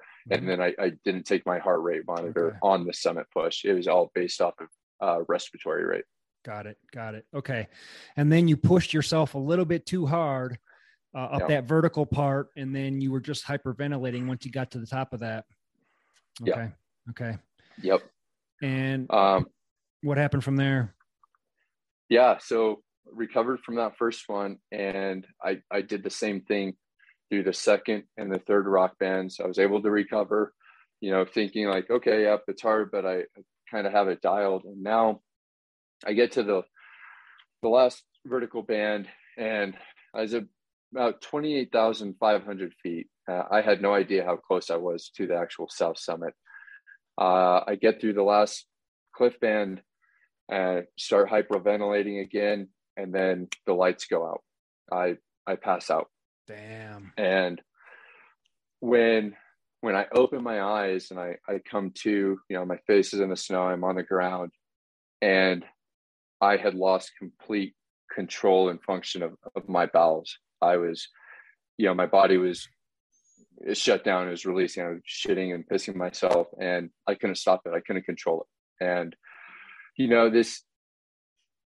this has never happened. Well, that's definitely never happened to me before, but I've been in other situations where, little high risk, kind of putting myself out there. I've been unconscious before.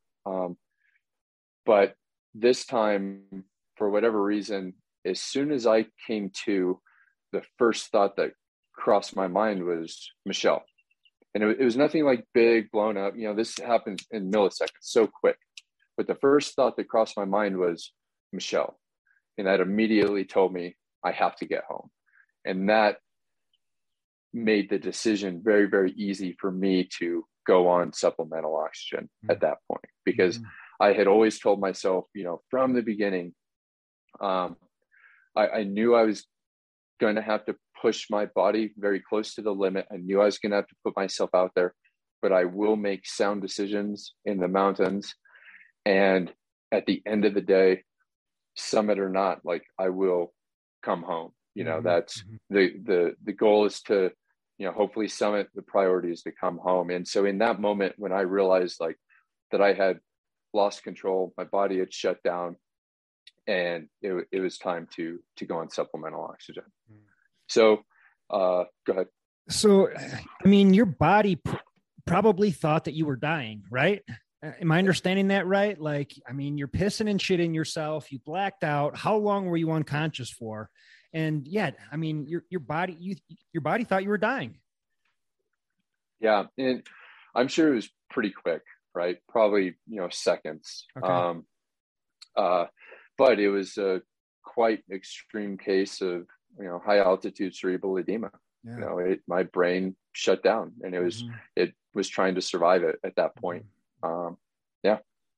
And I guess I've had near-death experiences, and I'm guessing that you probably have in your line of work too. And when you come back and wake up, you immediately think of your family and your loved ones and what's going to happen to them without me. And you sort of go into this survival mode of, okay, I have to survive this right now. It's like your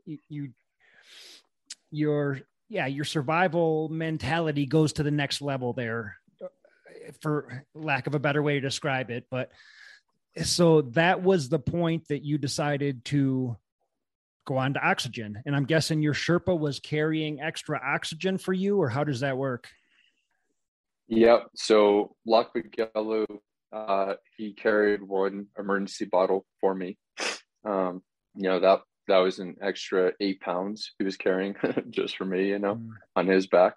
But when it happened, he was just a few steps above me and to my left. So as soon as I made that decision, I just looked at him. I was like, Lakva, I need to go on oxygen. He was like, okay.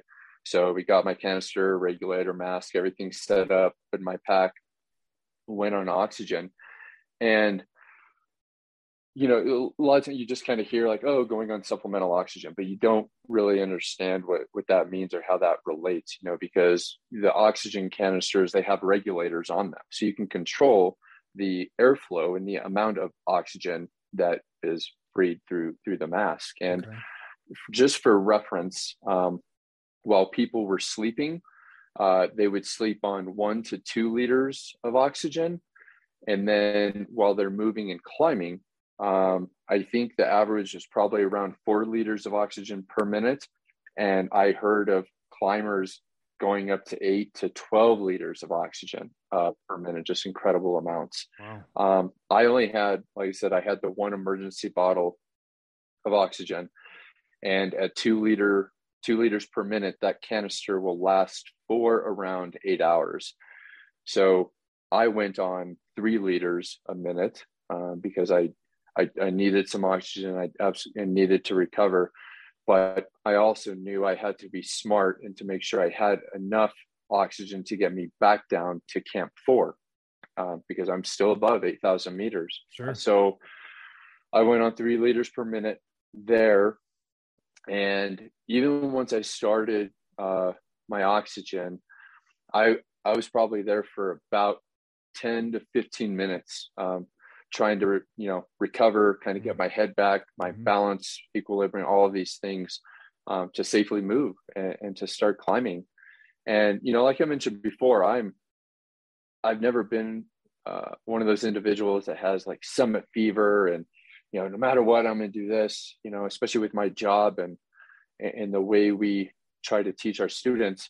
That was never a thing for me. So Lockbow was there with me. And then our lead guide, David, he was behind me. And David and I, he's very experienced mountain guide. This was his 6th summit of Everest. He's been on that mountain, I think 8 or 9 times, very experienced and very, very good at what he does. And I told him, I was like, hey, and I'll just be frank with you. I was like, hey man, I don't give a shit about the summit. You watch me. If my foot placements are off, if my rope work is off, if I look fucked up at all, you tell me, I'll turn around and go down. He's like, okay. And he stayed behind me, as we went up from there. And, after we started climbing, we climbed for about another, 15 minutes, and we're on top of the South Summit. And then I look across the summit ridge and there's the proper summit. So I had no idea, really how high I was at that point. But there's crossing the summit ridge. It's a quite technical section, especially now. There's a lot of rock with sheer drop-offs, 11,000 feet either side, quite technical. So the easy bit of climbing wasn't over, or the hard bit of climbing wasn't over by any means. But we worked through, and then we ended up getting to the summit at 6:30 in the morning. So right at 12 hours from Camp 4. Okay. And I guess I want to ask, and this is a crude question that may not have mattered at all. You pissed and shit yourself.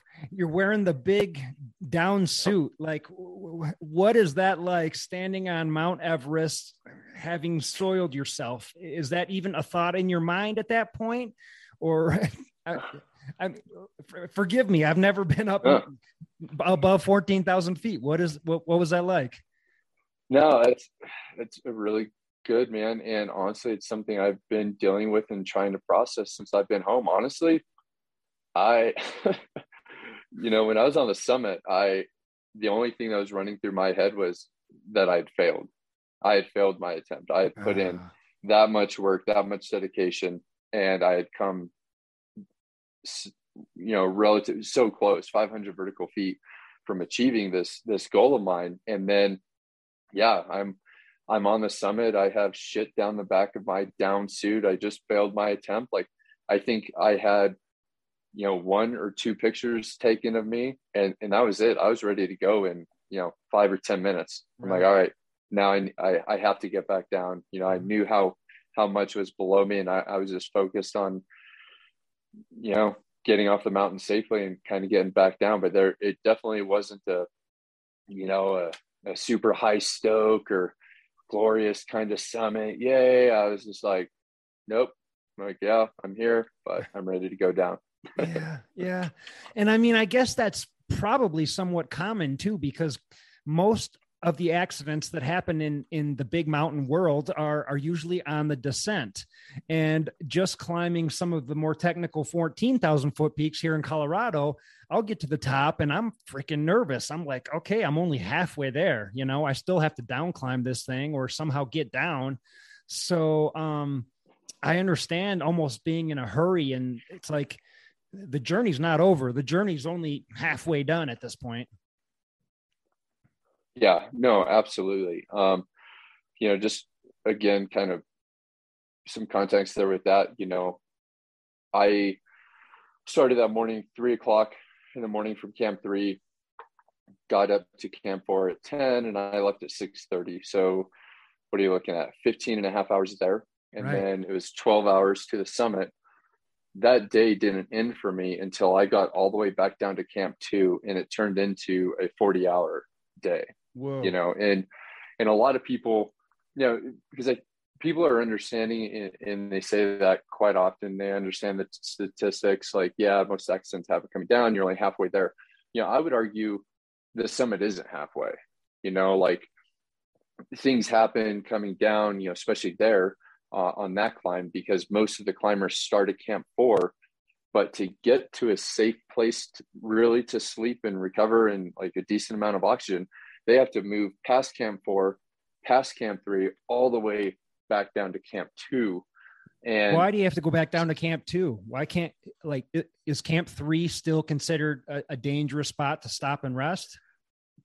Camp 3 is doable. Camp 3, you can sleep, and you can sleep without oxygen if you've acclimatized and you have the physiology to do it, but you're not gonna recover. And because of the risk to cold weather injuries on that summit push, hypothermia, frostbite, extreme exhaustion, Camp 3 is still, you know, it's very exposed. It's on the middle of the Lhotse face, you know, with 5,000 feet of exposure below you on a 50 to 60 degree snow slope that avalanches and has been the site of multiple deaths, you know, coming down the Lhotse face. It's not a place you really want to stay at if you don't have to. So the goal is to get down to Camp 2. And then, and actually, I would even argue you probably, because all of the climbers are on supplemental oxygen, they wouldn't be able to sleep at Camp 3 without oxygen, because their body has now lost that adaptation process. It's used to the oxygen. So if you pull that away, you're going to create a very high risk for altitude injury. Okay.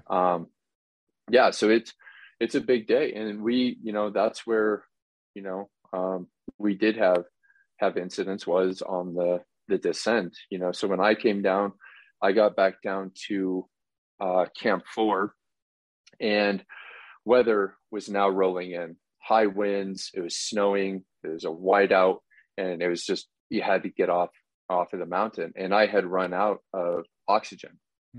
So I get down to Camp 4, and I'm feeling fine. And this is where, you know, it's a learning experience for me, but I made a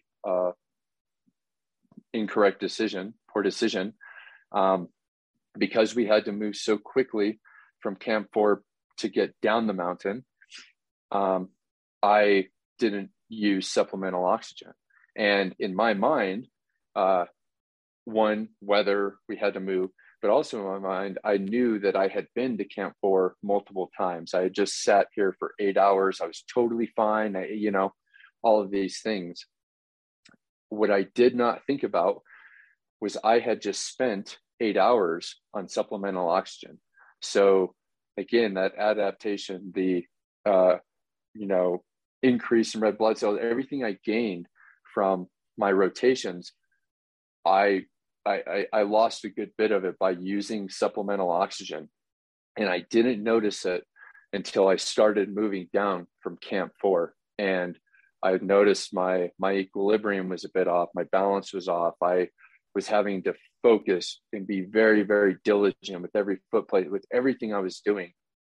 And, you know, as soon as I recognized that in like the first probably 15 minutes of the descent, I was like, yeah, I just fucked up. I have to move slow. I cannot fuck this up. I have to be very, very diligent with everything I do to get off this mountain. And just took it slow and was obviously able to come down. And then sure enough, for me, once I got back down to around or just above Camp 3, so 24,000 feet, it was a game changer for me. My head opened up, cleared up. I felt much better. I was able to make decisions. I was very tired. I was pretty worked for sure. But that was the first like, okay, cool. My body's going back to normal now. So we get down to 3, we get back down to Camp 2 after 7:30 that night. And then we find out one of the climbers who had gotten turned around because he was moving too slow, ended up basically just falling into his tent at Camp 4 and was too exhausted, and he couldn't move. He wouldn't leave the tent. So now himself, David, lead guide, and 2 Sherpa had to spend a unplanned additional night at Camp 4 to really rescue and take care of this climber. And I mentioned the weather was coming in. That night it shredded tents. It ripped tents off of the South Col, threw them into Tibet. David, he was holding the walls of their tent so it wouldn't blow away, so it wouldn't get ripped and shredded. And he really saved that climber that night. And another climber made it off of the mountain, off the summit, but he had gotten frostbite on 3 of his fingers. So he ended up staying at Camp 3 because he was quite exhausted as well. So I ended up, when I got to Camp 2, the plan is get to Camp 2, sleep, recover, and then you go straight down to base camp, get off the mountain. And I ended up staying an extra day at Camp 2 until we got both of them, everybody down to us. We started treating for frostbite, hands and feet.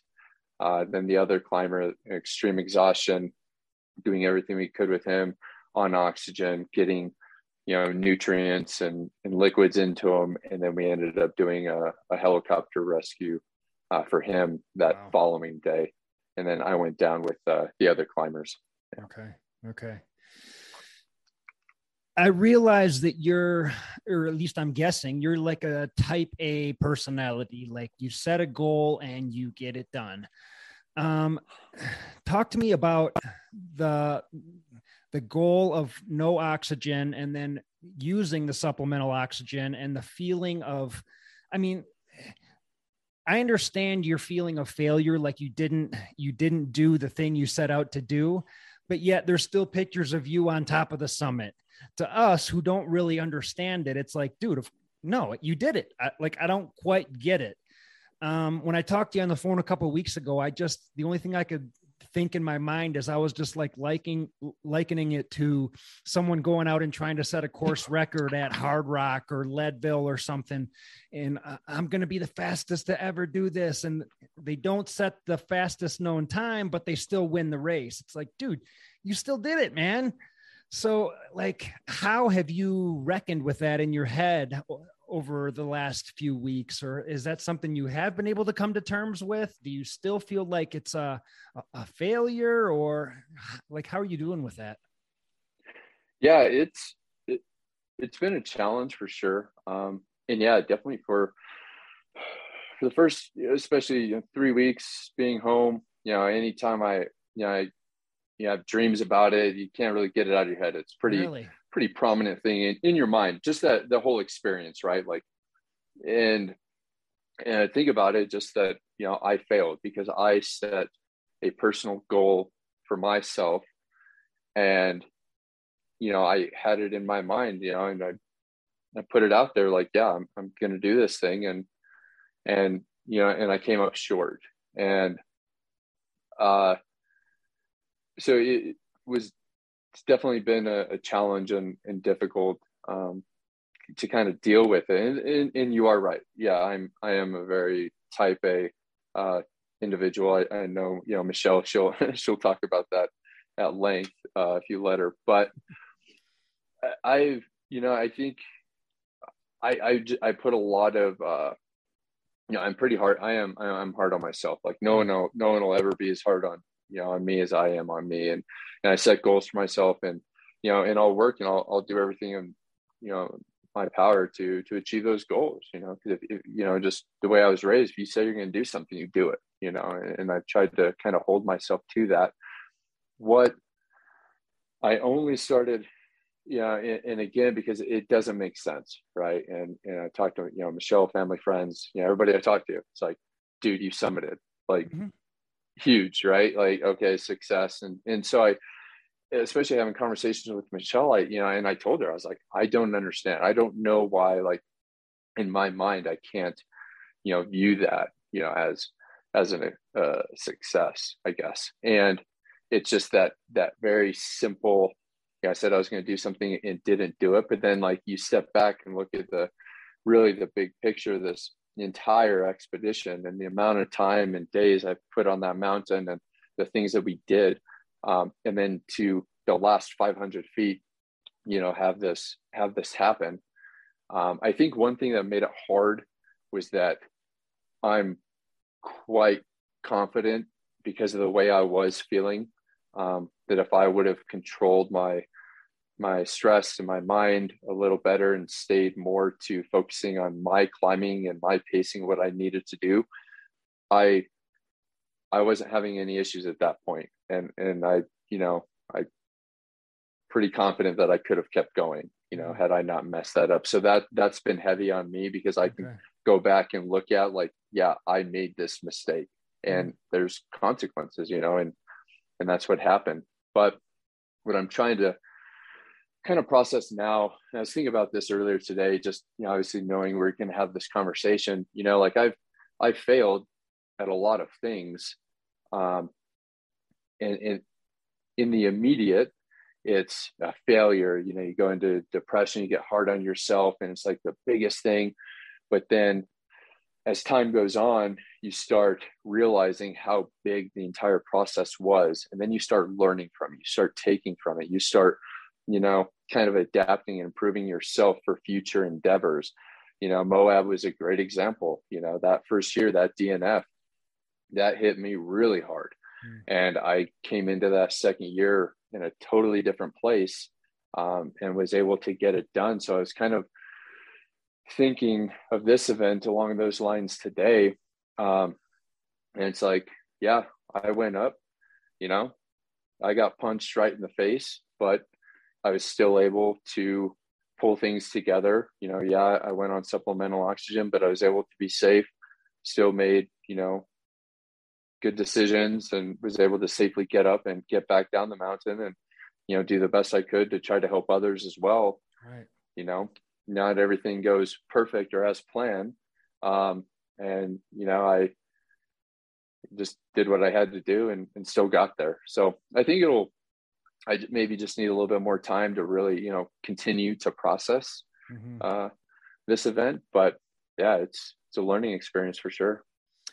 Yeah. I mean, from my point of view, it's like, yeah, you still did it, man. And it's like, yeah, I climbed Everest, but I had to put gloves on at the top because it was really cold up there. It's almost like it just seems so arbitrary, but I understand it's a bigger deal to you. And I'm just wondering, like, with your type A personality, are you thinking I have to go back and do this again? Or or have you crossed that bridge yet? Or what are you thinking? No, I mean, if you say no, it's perfectly acceptable. Yeah. I mean, Jesus, you went and did the thing. Yeah. And I've learned, I've learned well enough now, like never say never, but sure, because this being what it is, and it's so big and there's so much that goes into it. Not to mention, what I put Michelle and my family through, while I was gone during this trip. I don't know if I would go back, and I definitely could not justify, paying to go back again. Right. But more importantly than that, one, like I think it probably came pretty close on this trip. And, you know, like having Michelle here and, you know, supporting me and my family supporting me and always being there for me. Like, you do enough things and we're constantly chasing the next thing. Mm-hmm. And I see this a lot. Me and my buddies talk about this a lot, the military, especially in our line of work, always chasing the next thing and trying to always, you know, do something better, get to the next level or the next deployment. You're chasing that dragon. Mm-hmm. Eventually you're going to find it.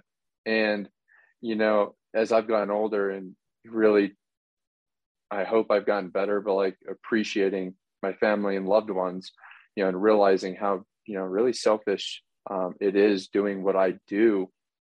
I don't think it's worth putting them through that. And then I've never been a check the block kind of a guy, you know, just to go do something, just say, oh, yep, I did it. Like, I don't know. I'm not big on like accolades and posting things and stuff like that.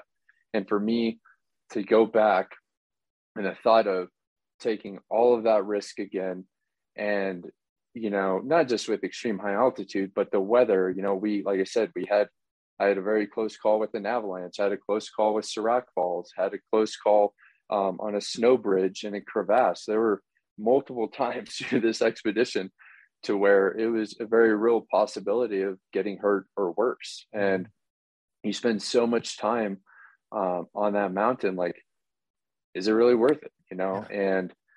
And I don't know if it would be. And if anything ever came up to where that possibility may come around, before I did anything, I would have to have a conversation with Michelle. And if she said no, or she wasn't comfortable with it, and it's like, nope, that's it.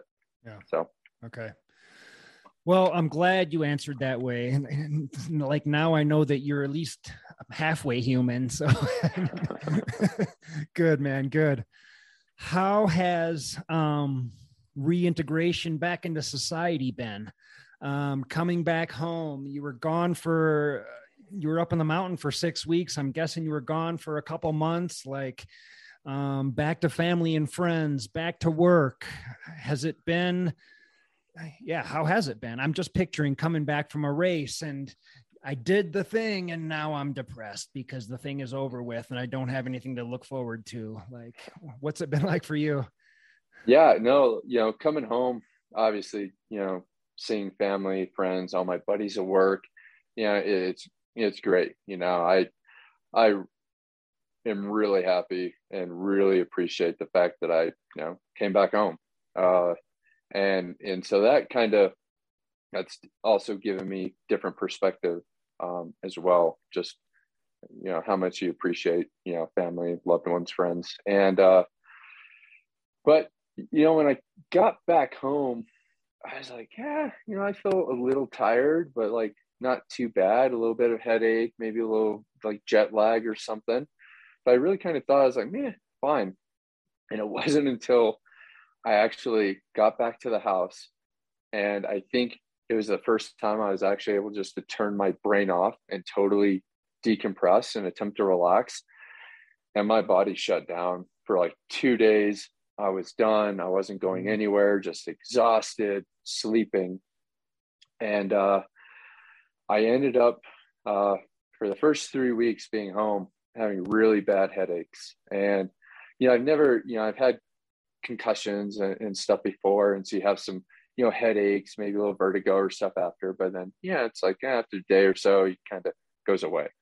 But I was having really bad headaches and kind of got to the point to where I couldn't drive. I had vertigo. I was losing my balance. Literally couldn't get off the couch. And I think it went on about 3 days where it was pretty bad. And I was incapacitated, couldn't go into work, nothing. And, you know, finally Michelle, she's so incredible. She called me out. You know, we were having dinner one night. She looks at me, she's like, hey, you're fucked up. Like, my speech was off. My memory recall was off. Like, she could just tell, like, something is wrong with you. Yeah. And she ended up taking me into the ER the next day and did a CT scan. And I didn't have a stroke, so that's cool. Everything was fine there, but I had some brain swelling from my cerebral edema from that exposure. And there's really not much can do other than, they prescribed me with, like different medications, stuff for headaches and, acetaminophen, take Tylenol, all that kind of thing. But really, and they actually in the ER and the docs I've seen since, they apologized to me because they're like, hey, we're really sorry, man, but we don't see this. Like, we've never dealt with, extreme high altitude, right. That kind of what's going on. And really, the only thing I could get was just relax and, recover as much as you can, take it easy. Eventually, like, swelling go down and headaches will subside. And, fortunately the last 7 days, I've been feeling much better. Okay. Finally started training again, getting out on the trails, moving in the mountains and just kind of feeling back to normal. Cause that was super frustrating. Cause it's like, damn it. Like, not only did I fail at my attempt with autos, but then, I get back home and it's still screwing with me, messing with my head. And it's like, and I was, I talked about trying, doing the best I could with making good decisions. And it just kept going through the back of my mind, like, fuck, man, I hope I didn't push it too far to give me, something, a serious long-term affecting injury. Right. Which luckily, like, it looks like I didn't, but, once swelling goes down, like I said, I'm feeling better now. And finally getting back to training and kind of more of a level headspace. Well, that's good to hear. Is that common with people who are out there for a long amount of time, who summit Everest, who attempt without oxygen? Have you ever heard of anything like this before? No, I haven't. And honestly, I don't know. I've kept in contact with a few of the other, buddies on the expedition, and, they've been good. They're tired when they got home, but they were able to get back into training. And I definitely, I've never talked to anybody else who went through the same exact scenario that I did. I think it'd be quite hard to find somebody who has, but I don't know. Sure. It just kind of, I think it made me realize a little bit more kind of how far out there that attempt was. And, maybe I did push my body a good bit, and, and it's just still trying to recover from it, Yeah. Yeah. Well, I'm glad you're feeling better, dude. And thank you. Just an incredible story, man. I mean, I have loved every minute of this, and I'm just sitting here on the edge of my seat. Like, I loved it all, man. And I've been looking forward to this conversation for a long time. Is there anything we missed in the story? Do you think we covered it all, or I just want to make sure we capture everything? Yeah. And I mean, it is hard. And it's hard to cover, right? Like, in a couple hour conversation, 6 weeks or 2 months, but right. Yeah, I mean, that pretty much sums it up. Went out there, hung out on the mountain for a few weeks, and came back home. Come on, man. You make it sound so easy. Yeah. Yeah, man. How has your family reacted? How has Michelle reacted? I mean, I've had Michelle on the podcast, and we had a great conversation while you were away. But, I'm sure everyone missed you, and everyone is glad you're still alive. But, what's it been like? Yeah, no, like I said, my Michelle, family, friends, everyone's incredibly supportive, especially while I was gone. I can't, believe the amount of work and effort that my, family put into, taking care of things and doing things for me while I was gone. And then coming home, everyone obviously very excited, happy that I summited for sure, proud that I summited, but I think more importantly, just, happy I made it back home kind of thing. Friends, great seeing them. And, I'll tell you, man, like, I definitely have to say, like, I talked about early on, may not have been able to do this if, so many people didn't just donate out of their pockets to help fund this trip. But it really blew my mind while I was gone, the amount of support that I got from people, not only social media, but, I had my Garmin InReach link, up. And so I would just get texts from people I didn't know or people I hadn't seen in 20 years. My hometown elementary school, they did this whole, presentation on, my attempt. They did pamphlets. The kids made signs, summit signs for me. They made a huge banner for me, coming home. And I've been back home, my hometown in, 20 years, since I left school. And just to still see that amount of, just kind of, pride and just small town, country town, supporting each other. That hit me. That was pretty heavy. And it really took me back to see that much love and support kind of come from people. And it wasn't even, beyond just the, hey, good luck, we hope you summit. But I was getting, the same type of text, hey, how are you doing? Are you okay? Get back safely. Real, real communication, really kind of looking out. And it was pretty neat to see, man. It was pretty cool. Yeah. Do you see any more big mountain projects in your future? Or, I know that you're also an ultra runner. Do you have a preference? Would you rather run long distances or climb the biggest mountains in the world? Or, you just climbed the biggest mountain in the world. And I hate to ask what's next, but how do you top that? What is next? Yeah. I guess right now, the only thing I have on the calendar, I have a, Sangre 200 miler in September. So I'm going to do that for sure. And then right now, really just kind of working back into it. I definitely need to get back into running 14ers, get back up to, altitude here. I need to finish out these 14ers. I do really enjoy big mountain climbing. I enjoy high altitude, high elevation. I learned that my body does perform quite well there. But one thing that I have to be very cognizant of now is, because I have now had a high altitude injury with the cerebral edema. That is a very real injury. And there have been multiple climbers who have had HACE and then went back in later years going to extreme high altitude and ended up dying from that, just because your body, whether it's an altitude injury or say a cold weather injury, frostbite, hypothermia, things like that. Same thing with extreme heat, like heat exhaustion, heat stroke, things like that. If it happens to your body, you become more prone and it's more likely to happen again in the future. And, one of the thing, with cerebral edema, you can feel altitude mountain sickness coming on. You get a headache and then maybe, nausea or vomiting, stuff like that. And it's easy to kind of return and egress from. But the thing that kind of caught me off guard with my HACE, with my cerebral edema, is how fast it came on.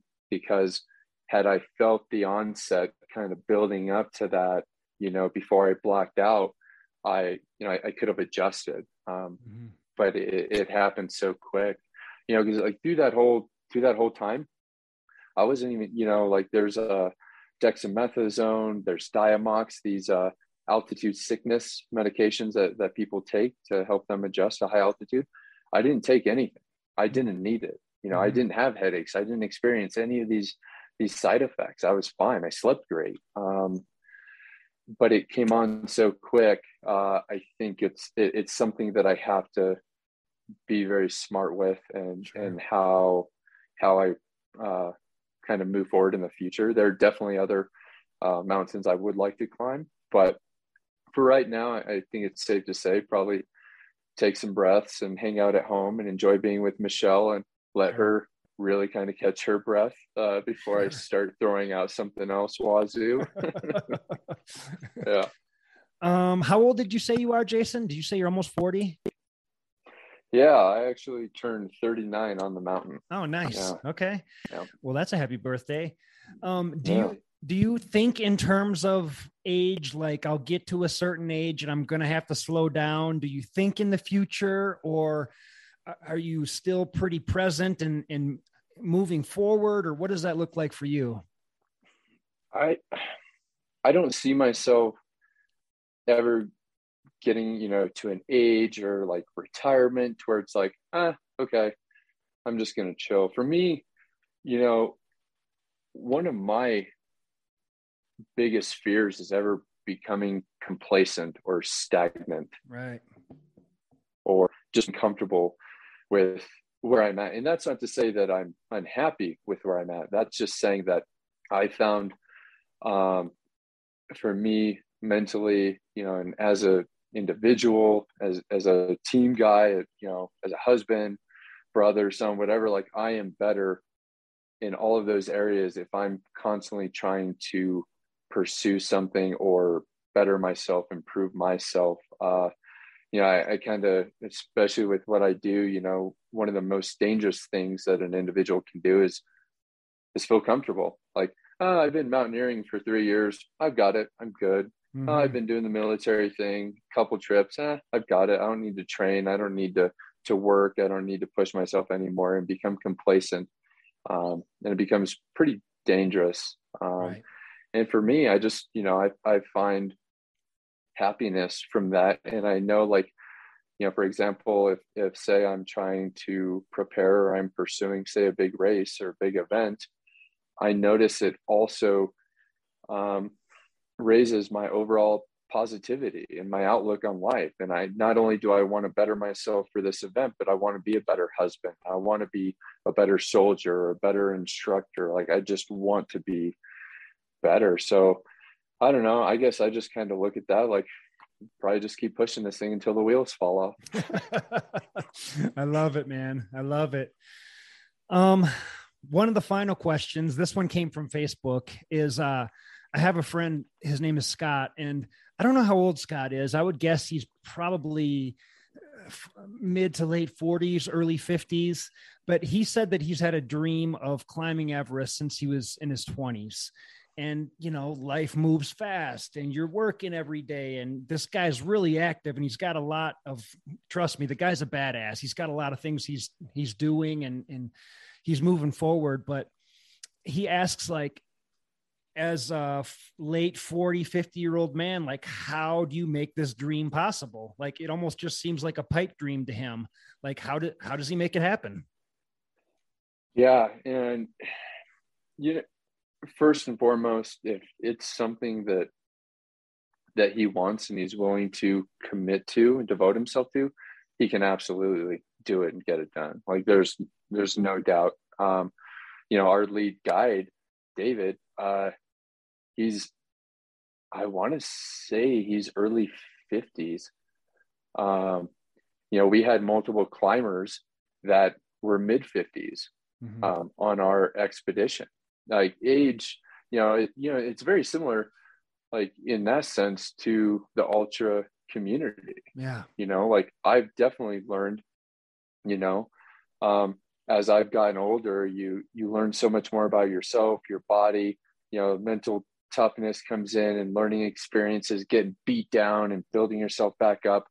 But then even just for the long duration endurance, aerobic focused stuff, like, a lot of people come into their prime and perform very, very well, well into their 40s, 50s, like, so I don't really look at age necessarily like is that much of a hindrance, for something like that. But, the biggest things are obviously definitely training and experience in the mountains, being technically safe and proficient. And then you have the logistical piece, how, funding and all of that stuff. But I mean, I don't know. I think if you want to do something, if you commit and you just put everything into it, and you have to put yourself out there. Like, you have to know, like, yeah, this is pretty out there, and there may be a chance I fail, or maybe I can't get this off the ground or can't fund it. But if you have something you're passionate about and you want to do it, fucking get after it and go get it done. Like, you can do it. Yeah. Just listening to you say that made me think of just one more thing. So like, while you were on the summit and you blacked out and you had to take supplemental oxygen, was there ever doubt in your mind? Did you ever think I may not summit today? Or throughout the entire project, was there ever doubt in your mind? There's definitely, at that specific point in time, there wasn't. I knew I could summit, but I knew it wasn't top priority to me. Like, I would have been totally fine if, David or somebody would have told me, hey, like, you're unsafe or this or that, or I recognized, like, I just can't safely negotiate this stuff. I would have been absolutely fine turning around, coming back down. Now, where I will say there was absolutely questions in my mind all the way building up to it, attempting without oxygen on whether I could do that or not, because people died this year on the mountain. There's, an individual who died of extreme exhaustion and then had, I don't know if it was an aneurysm, they had something cerebral happen at Camp 1 before they went on oxygen. And, wow. And then I mentioned the avalanches and SRAX and all these other things. And there's so many unknowns, so much risk that goes into that. I had no idea. And it was quite intimidating. Those 5 days after my second rotation, when I was sitting at base camp, trying to recover before my summit bid, it was a constant battle with me every day. Because of course, I'm listening to audiobooks. So I'm listening to Into Thin Air, for the 17th time by John Krakauer. Right.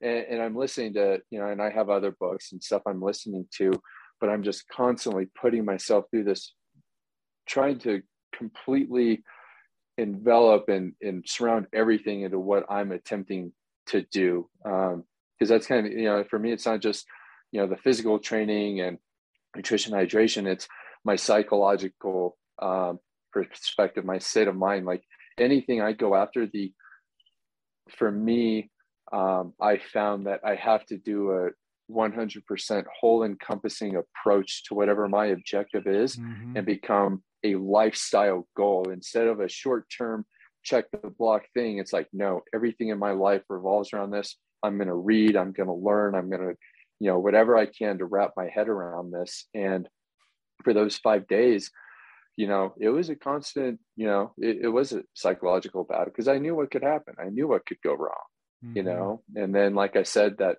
the day of Camp 4, when my climbing partner decided to go on oxygen there, and then I was going to kind of push up by myself with Lakpa, I had to put myself into a pretty, not a dark mind state, but a pretty aggressive, like, things could get pretty real, but like, we're kind of get into it here. And it's definitely a lot of question, a lot of unknowns and uncertainty for sure.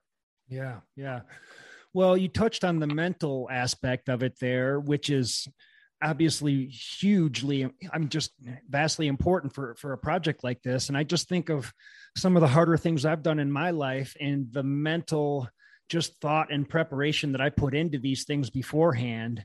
And tell me if it's the same with you as it is with me, but like, I am picturing every single instance and every single outcome and how it's going to, how the ripple effect is going to affect the rest of my life. I'm picturing not only accomplishing this goal, but I'm picturing failing this goal and what that's going to look like, and just every outcome and every possibility. If a storm rolls in, if I have frostbite, if my Sherpa gets injured and I'm carrying him down the mountain, like, I'm literally, like, I would be picturing everything. Is that kind of how it is in your mind? Yeah, it absolutely is, especially like with the military background, planning is so critically important for us. And so contingencies, we will sit there for days and weeks and just break down, for as much as we can brainstorm anything and everything that could possibly go wrong, that's going to go wrong. How are we going to mitigate that risk? How are we going to adapt to it? And how are you going to continue mission? And for me on this, that's exactly what it was. Like, everything has to be so systematic and thought through and dialed and prepared for, like I said, the gloves and the socks things, I can't tell you, I probably took, 8 or 10 different pairs of gloves with me on this expedition, because I knew the different temperatures, the different types of climbing, snow, weather, wind coming in, high altitude, those socks are, Michelle laughs at me because they're really expensive. But I had to try them out on the mountain. And so they're battery operated socks, right? Well, even lithium batteries at high altitude and extreme cold, they die. So these pair of socks are supposed to last for 12 hours. Well, I tested them out from camp 3 to camp 4. They lasted me 4 hours. So at first I told myself, nope, not taking them on my summit bid. And then what I ended up doing was figuring out a way to keep the batteries heated and warm with chemical hand warmers. And then I purposely layered my pants to where I could both unzip pants and get to the batteries to change them and replace them, but they were covered and protected, keeping and storing this heat. And then I purposely left camp 4 without turning the socks on, because I wanted to extend that battery life. And I was systematic. It's like, okay, my toes are cold, my toes are numb. Okay, now back to the arch of my foot is numb. Everything was numb. Cool. Now I'm going to turn the batteries on. They work, but it's like these things you think through, and you have to plan, and you have to have the foresight. And I think, we go back to the experience in mountaineering and mountain climbing and that mountain sense that I mentioned earlier. That foresight has to come from experience. Totally. That's what makes me, a bit apprehensive with people kind of attempting that mountain without having that experiences, because they don't have, maybe some of that foresight, and obviously this was my first attempt at a big mountain. So I don't have all the foresight, but I was quite fortunate with my job now and my background to be able to mitigate, a lot of the risk, or as much as I could see anyway. And then communication is so huge on an expedition like that. You have 15 other people with you, plus 2 guides, plus your Sherpa, being able to talk to people and allow them to brainstorm, and, this open dialogue to where you're all just this team environment trying to get everybody safely up and down the mountain. That helped a lot. It was critical. Yeah. I'm so glad you shared that part about the socks, dude. That is awesome. And I'm guessing that your attention to detail wasn't just in the socks. I'm sure that was to every single piece of gear that you're carrying. And just like you're planning, you're hoping for no surprises. Everything is going through your head in the weeks and months leading up to this thing, so that when you get out there and you have frostbite and you just lost a finger, and you're still going to go for this thing, because we ain't dead yet. If I have to crawl to the top of this thing, we're going to keep going. And that's why, I don't know, man. I love it. I loved every second of this, dude. It was a great conversation. Thank you, man. Thanks for having me on again. Of course. I knew it'd be a great conversation. Awesome, dude. I can't wait to link up, get some trail mileage in together. Yes, sir. And I think we talked earlier before. Are you going to be at Sangre? I'm going to be at Sangre. I'm still not sure if I'm going to be running, because I've had a running injury for going on a year now. And I just had some other health issues and just spent the night in the hospital recently too. So it's a little bit up in the air right now, but I'm still training. I'm on my bike almost every day, and I'm just starting to get out for some hikes and some little runs. So, but even if I'm not running, I'm definitely going to be there 100%. Nice. Yeah, man. Heck yeah. Well, I hope it's before that, but definitely look forward to meeting you and actually hanging out together. Yeah, dude, 100%. And one more quick last question. Green Beret Racing, I know that your project is already done, but is there still a way for people to donate to that, or what's that like? Yeah, absolutely. And please do check it out. Instagram, Green Beret Racing, go to the website homepage, greenberetracing.org. But, like I mentioned, while I was gone, that we have, roughly half a dozen new athletes now. Right. They've got mountain bike races they're registering for, races anywhere from, I think, like a 10K up to ultras. And so it's like finally getting to a place where we can start getting, more guys involved into this and getting them outside, either in the mountains, running, shooting archery. We have guys in photography, just anything that they're passionate about, they can get after. But yeah, like this was just my trip. This is by no means the end of it. I was really hoping this would kind of just be the kickoff and a start for it. Mm-hmm. Just because it's a very different organization in that, most of us are all still active duty. Mm-hmm. And it's just an incredible opportunity to still be serving, still be on active duty, and have this other community, this camaraderie that we have of taking care of each other and helping each other, get out before, guys get into dark places or they don't know where they're going to, what they're going to do, where they're going to go. And we're just really trying to get ahead of that curve, and it's working. And it's awesome to see more and more Green Berets come into the organization. It's great. And just to explain to people, and correct me if I'm wrong here, but Green Beret Racing is supporting people with PTS or with injuries, and we're just helping them with whatever their passions are. Like you said, if you want to get into photography, we'll support that. If you want to get into ultra running, we're going to help support that. Is that kind of what they do? Yeah, definitely. And, post-traumatic stress, everybody's quite familiar with that, but we've really, especially, and over the last, few years, the awareness around traumatic brain injury has increased, significantly. Mm-hmm. And it's not, with our community, you definitely have like, say, direct blast injuries, but what's really happening, and I've even learned with myself, there's, repetitive concussive events that happen. We're firing shoulder fired, rocket munitions. Every time you fire something, that blast is right by your head. You drop a mortar round, it's right by your head.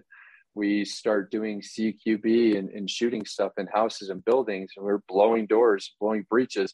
That's right by your face. And what they're finding is these repetitive blasts over time are absolutely causing, traumatic brain injuries.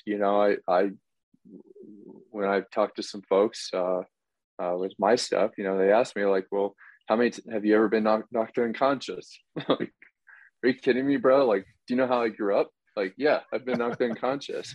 And they're like, well, then military and stuff. I'm like, yeah, dude, and then how many times? Oh, okay, this many times. Have you ever had concussion? Like, yeah.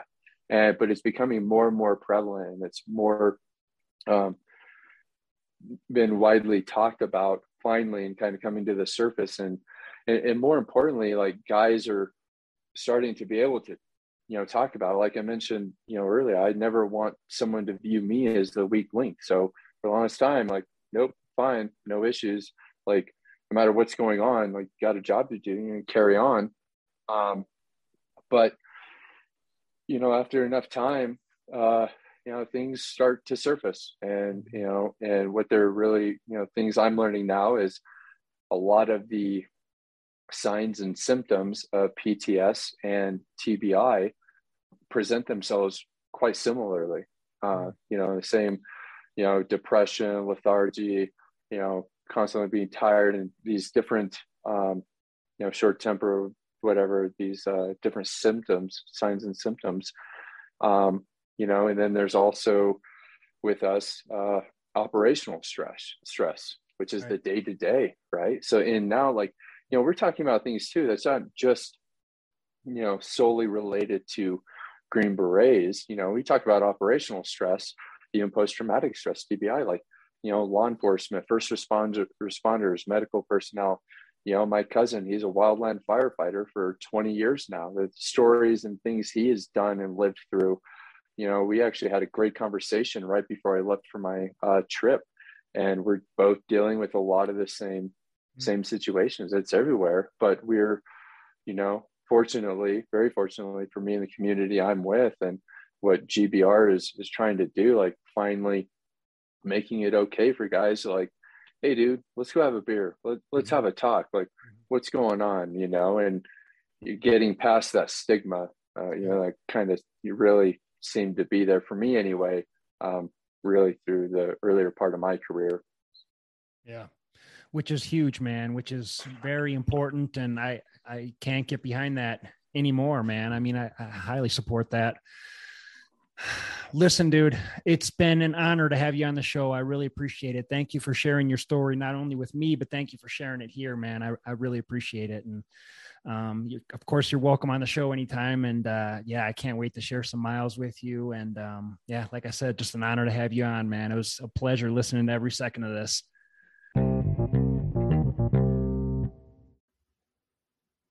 I hope you enjoyed the show.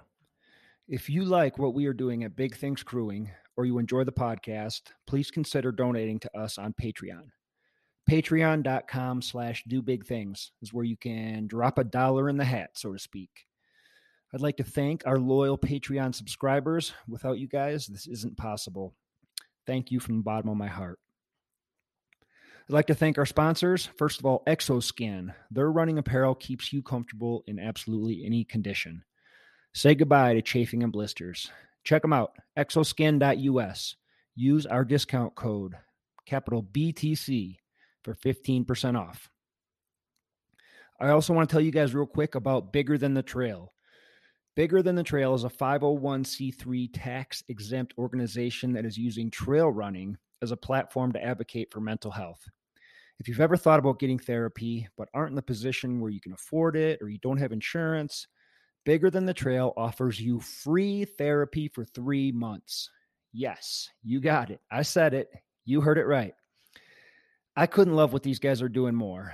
I signed up for it. It was quick. It was easy. Within 48 hours, I had a therapist that met all my pre-requirements. It was all matched up with me and met my personal criteria. And I met with her every week for, a couple months. And, I met with her until I felt a little bit better. And, I'm trying this thing. You guys should try this thing. And, we can all do it together. Look up Bigger Than the Trail, sign up for the services, and let's do the small things in life that eventually lead us to doing the big things. Let them know we sent you. Also, we want to thank Alter Ego Running. They make premium performance hats. Everyone needs a good lid or two when you're out running on an epic adventure. These hats should be your go-to on everyday runs, epic adventures, and just cruising around town. Check out Alter Ego Running. Use our promo code, capital, all caps, Do Big Things, and that's for 20% off. Last but not least, this podcast is brought to you by Athletic Brewing, the finest non-alcoholic craft beer in the market. Check out athleticbrewing.com and use my discount code, McRobertsA20, all caps, for 20% off the finest non-alcoholic beer around. Enjoy the taste without the hangover.